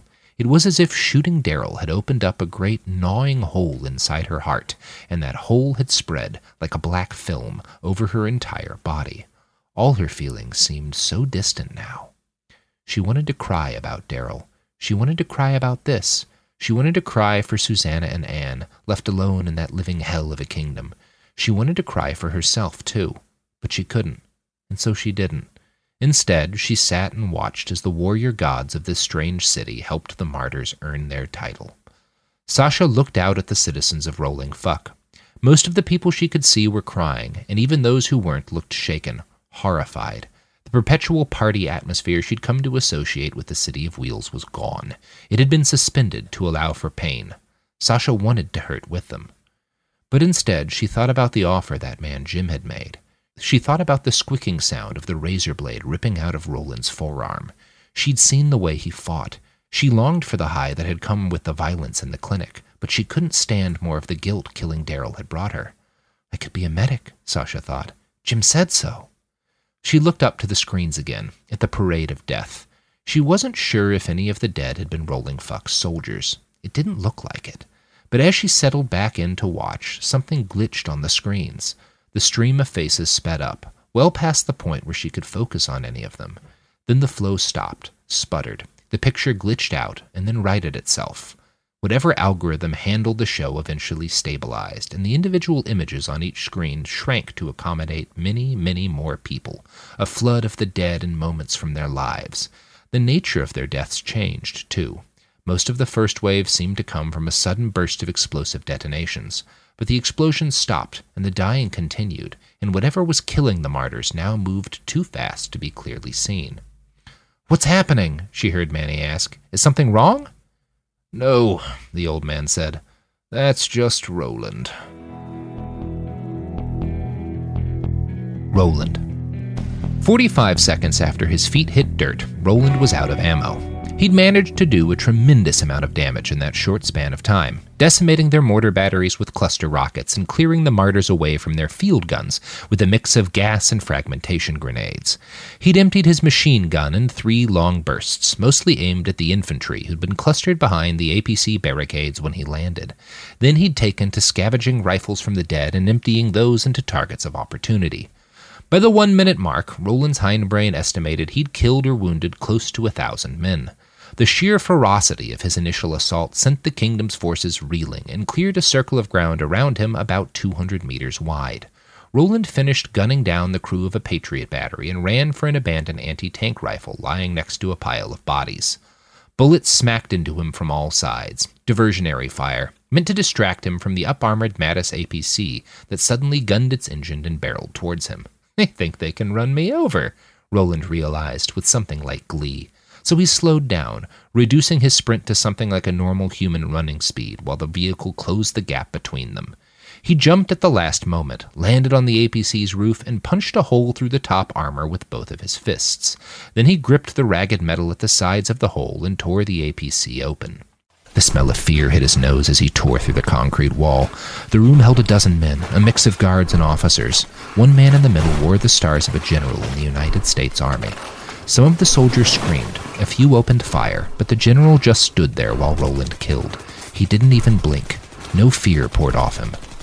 "It's our fault," the general said, once they were the only men left alive in the room. "This is all our fault, Roland. A bullet hit his face, and Roland snapped back to reality. The men in the APC below him were dead. It looked as if he'd shredded them with his bare hands. But while he'd been lost in a memory, 2 more APCs had roared up and disgorged a dozen power-armored soldiers. They shot him with big guns, weapons meant to hurt monsters. He avoided some of their rounds, but not most. Roland lost the better part of his right hand, a chunk of his skull and his left knee. It hurt, but that didn't stop him. He leapt off the Mattis, and soon he was among them, ripping off armored plates and shattering bones with his bare hands. The battle drugs poured into his brain and lit his synapses up like the New York skyline. Roland let out a terrible, whooping cry that was half laugh and half scream, and he tore into the men as they tried, in vain, to do him real harm. It took 19 seconds to eliminate them all. As the last man dropped, Roland realized with some surprise that he could hear Jim's voice, distant but getting closer. His old friend was charging, screaming out war whoops and firing those big dumb pistols. Then he heard the familiar crack of a Dragunov sniper rifle, Topaz's rifle. He remembered it now. The sound was as familiar to him as the voice of his own mother. Holy shit! Roland realized that, for the first time in years, he could remember the sound of his mother's voice. Her name and face were still lost in memory, but all this violence was clearly knocking some things loose. He took a step back, behind one of the intact APCs, to avoid a spray of heavy machine gun fire and take stock of the situation. Now that he focused, he could feel the hoofbeats of Rolling Fuck's cavalry. He could sense that many of the city's infantry had charged out from their positions in Rock Creek to meet the martyrs in hand-to-hand combat. The Heavenly Kingdom was not in flight. Not yet, but they would break soon. Roland knew it. He could smell it in the air. Time to stop now. Time to let Skullfucker Mike, Topaz, and the others finish the fight. He'd done enough. He knew he'd done enough. And yet, the drugs. Even after just a few seconds out of direct combat, the high was starting to fade, and Roland wanted more. He thought about cracking another skull, and his hand itched. He heard one of the martyrs open up with an automatic grenade launcher, and thought about how good that gun would feel, bucking against the meat of his shoulder. The man with the grenade launcher was close. Roland could close the distance between them in 2, maybe 3 seconds. No, you don't need to do this. Stop. Fewer people will die if you just... Roland charged. Manny. Manny had seen 9 people killed by bullets or bombs. He'd seen a good deal more fresh corpses in the aftermath of firefights. He had a strong stomach, and he was not easily distressed by gore. The opening stages of this battle and the war ritual had been unsettling, but not because of the violence. That changed soon after Roland landed. "He's just tearing people apart," Manny said, without really meaning to say anything at all. Donald Ferris replied with a grim nod. "It's hard to watch," Nanayazi admitted, as another dozen lives ended messily on the screens before them. "It'll be over soon, though. They can't take much more of this." I haven't seen any of your people die yet, Sasha said. Is that abnormal? No, Donald's voice was grim. There'll be a lot of injuries, but I don't expect Rolling Fuck will lose a single warrior. Good, Sasha said. Is it? Donald asked. Of course it's good, you silly fuck, Nanayazi snapped. That was the first time Manny could recall hearing her angry. I disagree, the old man grumbled. We're on a precipice here, the edge of a deep cliff. Every time this happens, we get a little closer to falling off. What do you mean? Manny asked. He means, Nanayazi replied with a bit of drunken slur to her voice, he doesn't trust the people of this city. He thinks they'll get a taste for war, and this whole experiment will turn into a nightmare. You can't trust the dark, Donald Ferris insisted, and we're in the dark here. He waved out at the field and the hundreds of people watching the faces of the dead in tearful silence. Right now, we've managed to lash together a chain of rituals that keep them peaceful. How long can that last? Nanayazi glared at him and then shifted her gaze to Manny. She pointed a finger at Donald.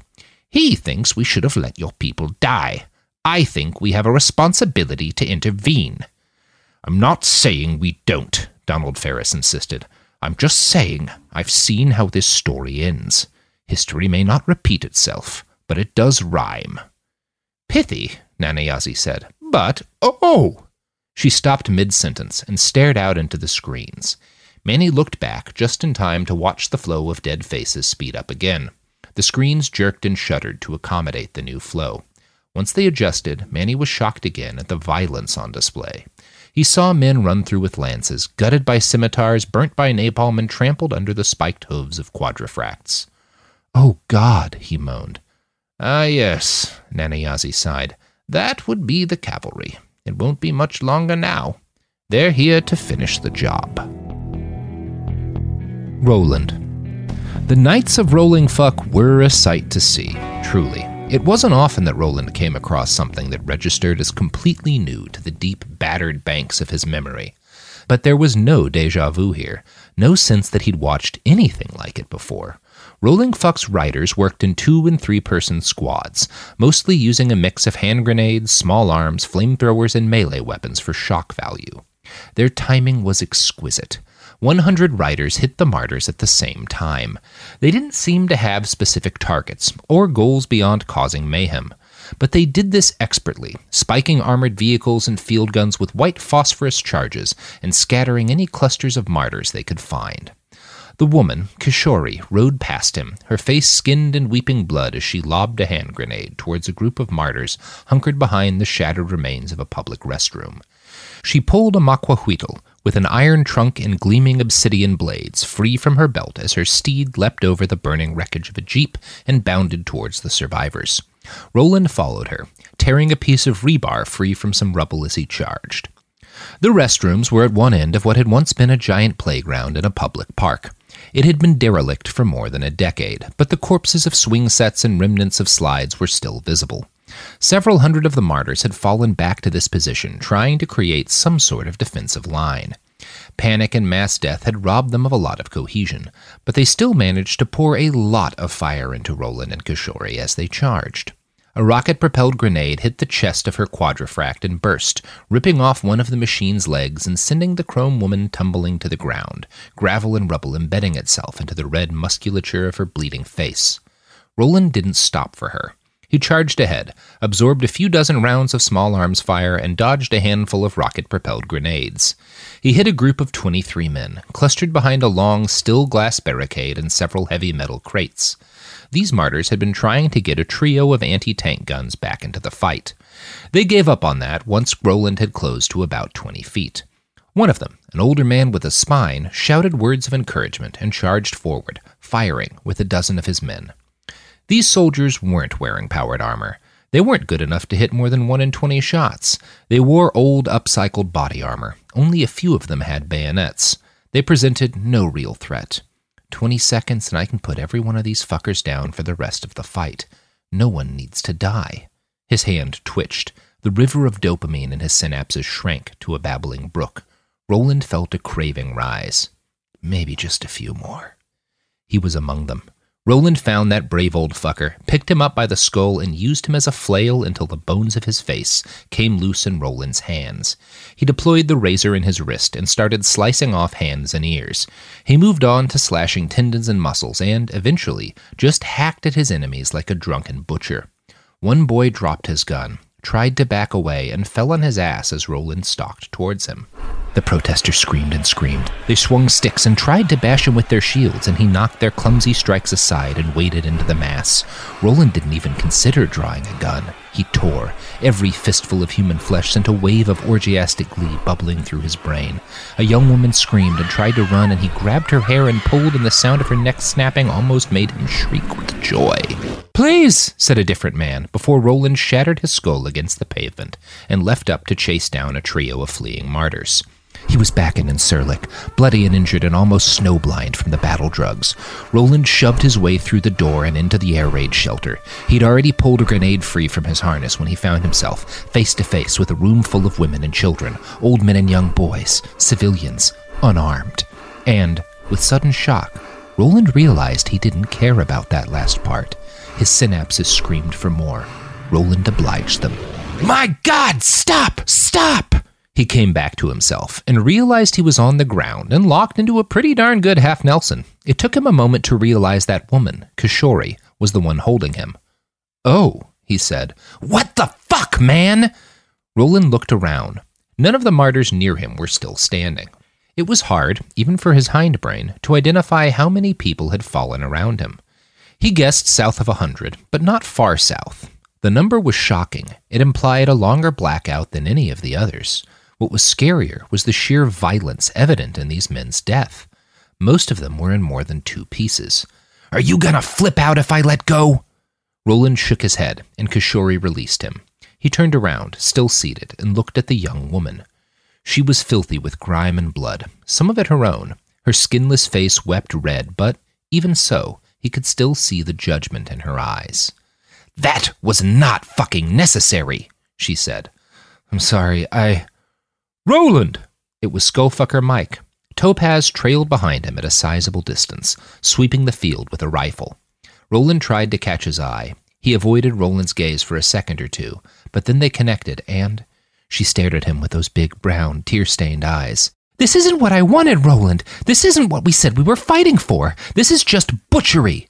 He felt anger at her, blind rage that warred with his love. "Of course it's butchery!" he screamed. "The world is built by butchers!" "Dude!" Kishori slapped him, hard, and Roland came back to himself. Skullfucker Mike was closer now. Roland looked for Topaz and found him. He was closer too, and looked worried, but he didn't say anything. "Is Roland all right?" Mike asked Kishori. "Was he hit?" "Sure, but that's not the problem," Kishori said. "He just went bugfuck on like a company of those guys. Ripped them apart with his bare hands." "It's a fucking relapse," said Skullfucker Mike. He knelt down in front of Roland and put a hand on his shoulder. "Buddy," he said, "it's done. They're starting to run. Whole army'll be routed in a few minutes. You just sit here and catch your breath and—" "Routed?" Roland looked around and realized his hands were shaking. He felt a vast, throbbing emptiness in his synapses. He realized that the emptiness was always there, and had been for as long as he could remember. Most days he hid it under a haze of narcotics, but now that he'd had it filled for just a minute, its emptiness hurt like an amputated limb. He looked out and saw that, yes, Skullfucker Mike was correct. Several pockets of martyrs still held out, but the bulk of the vanguard was either dead or fleeing for the line of transports and technicals that stretched back to the Brazos. It felt like the rest of the army had started the slow process of halting and reversing its advance. The kingdom had decided to pull back. "Are you done or not, Roland?" asked an evil voice in the back of his head. "If you're not done, if you want more, you'd better go get it." Roland leaned back. He looked from Skullfucker Mike to Kishori and finally to Topaz.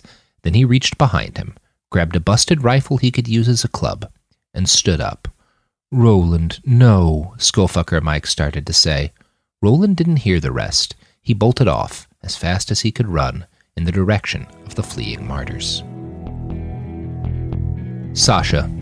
It was amazing how much she could tell about the course of the battle just from watching the faces of its casualties.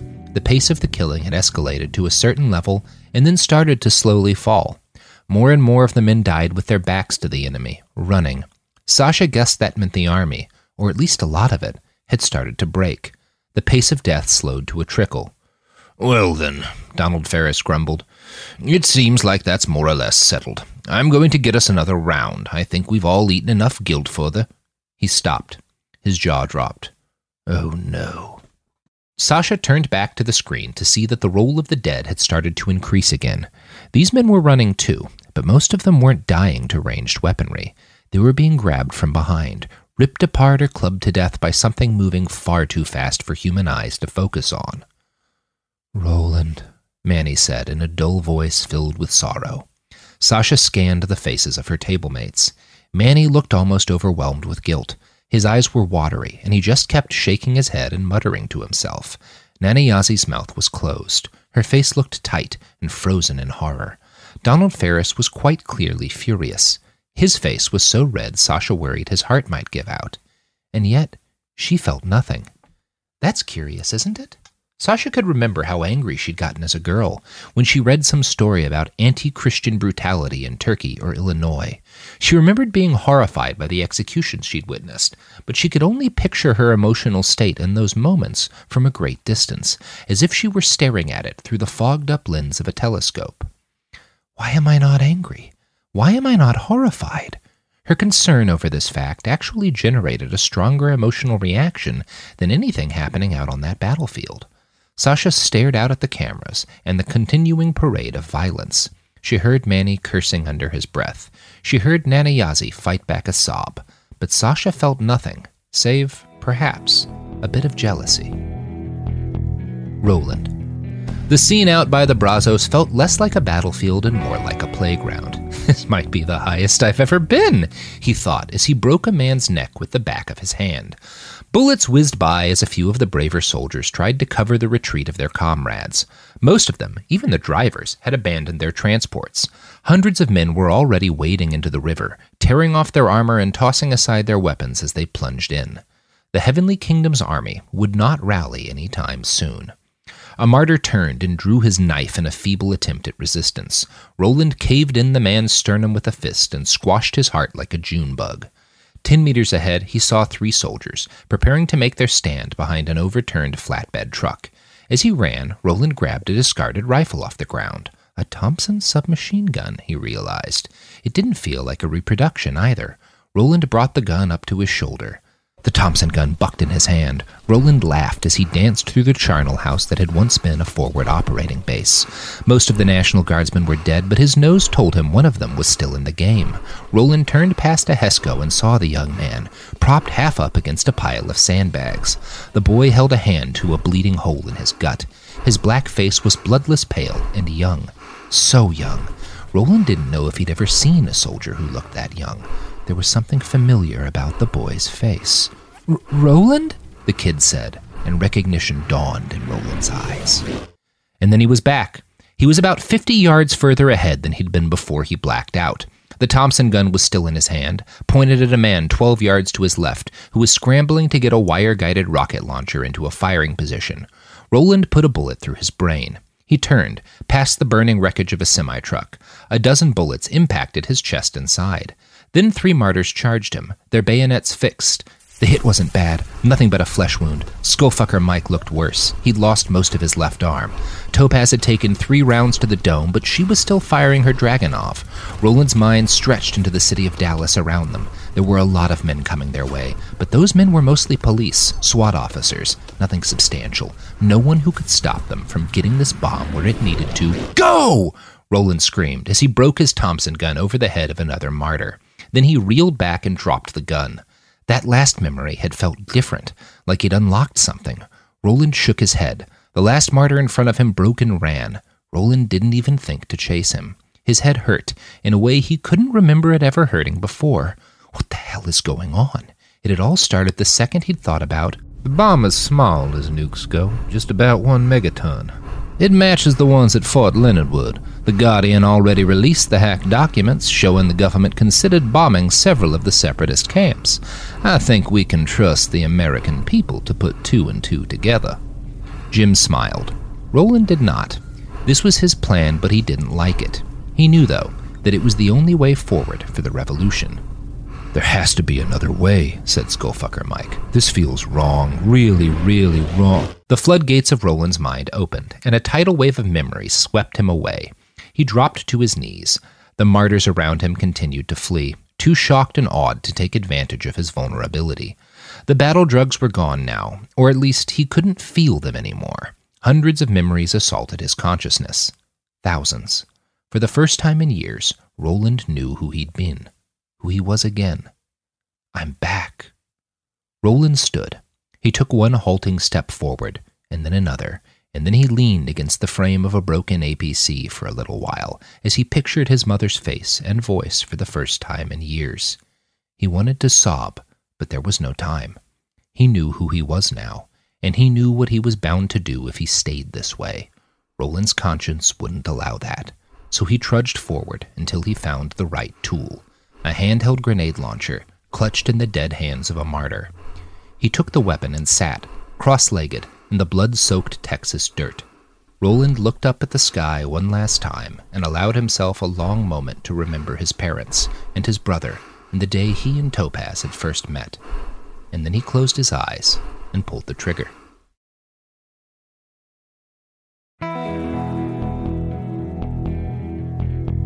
Manny. Nanayazi, Sasha, Donald Ferris, and Manny had all rushed to a transport as soon as Roland's face showed up on the screen. It seems the drones either didn't know or didn't care enough to separate dead friends from dead foes. Maybe that was the point. Nanayazi drove. It took about 6 minutes for the shiny green Jeep to make its way over the broken roads and towards the site of the battle. No one spoke. They reached the battlefield. There are so many dead people. Manny had seen a lot of carnage in his life, but nothing like this. The stenches of burning flesh, opened bowels, and burning fuel were so overwhelming they almost knocked him down. Donald Ferris and Nanayazi looked just as queasy. Only Sasha weathered the sights and smells with calm. She stayed focused enough to spot Skullfucker Mike in the mess and direct Nanayazi his way. Rolling Fuck's soldiers were out in force. They stalked through the killing fields in groups of 4 or 5, searching for survivors or just looking for loot. Mike stood with Topaz and Kishore and a couple of chromed Manny didn't recognize. Most of them were seated by a handful of large metal crates in the center of what had once been a large playground. Oh, God! The dead men here had been torn apart. There was so much blood, more than Manny had ever seen. It sluiced around on the concrete like some sort of macabre kiddie pool. The Jeep came to a wet stop in front of the group. The act of braking sent a spray of gore out across Skullfucker Mike's legs. "Hey," he said, "what are you all doing here?" "Roland," Manny said. "What happened to Roland?" Mike looked confused. Topaz raised his head up to look out at them. Manny was surprised to see tears rolling down his face. His lip trembled a bit, but when he spoke, there was steel and fury in his voice. He decided to keep killing. I'm sure he's still killing now. "No," Manny said. "He's dead, or that's what the drone said. We have to find him." "Get out of that seat," Mike said to Nanayazi. "I'm driving." In an instant, Topaz's tears stopped, and, before Manny could say anything, Topaz hopped into the back seat of the Jeep. "Fast," Topaz told Skullfucker Mike as he took over from Nanayazi. "Go very fast." It didn't take long to find him. Roland's route through the army was painted in red. Hundreds of dead men, maybe more than 1,000, made a clear path with their corpses. That path didn't end until they were almost at the Brazos, and they saw where Roland had fallen. Roland's armored body was splayed out limp, next to the carcass of an old semi-truck. There were 2 very dead men directly in front of him, but neither of them looked to have done him in. Roland hadn't gone down to enemy fire. He jammed a very large gun in his mouth and blown the top off of his head. To all signs, and to all logic, he looked dead. Donald Ferris shook his head and muttered something. Sasha just stared. Nanayazi put her hand on Manny's shoulder. "He was," she started to say, but she was interrupted by Roland as he lifted his ruined head up to look at them. His eyes were still unfocused. Blood drooled down his nose, out of his mouth, and down from the gaping exit wound in his forehead. He spat out several teeth. Manny saw daylight through his skull, but still, Roland was able to speak. "Who the fuck are you people?" he asked.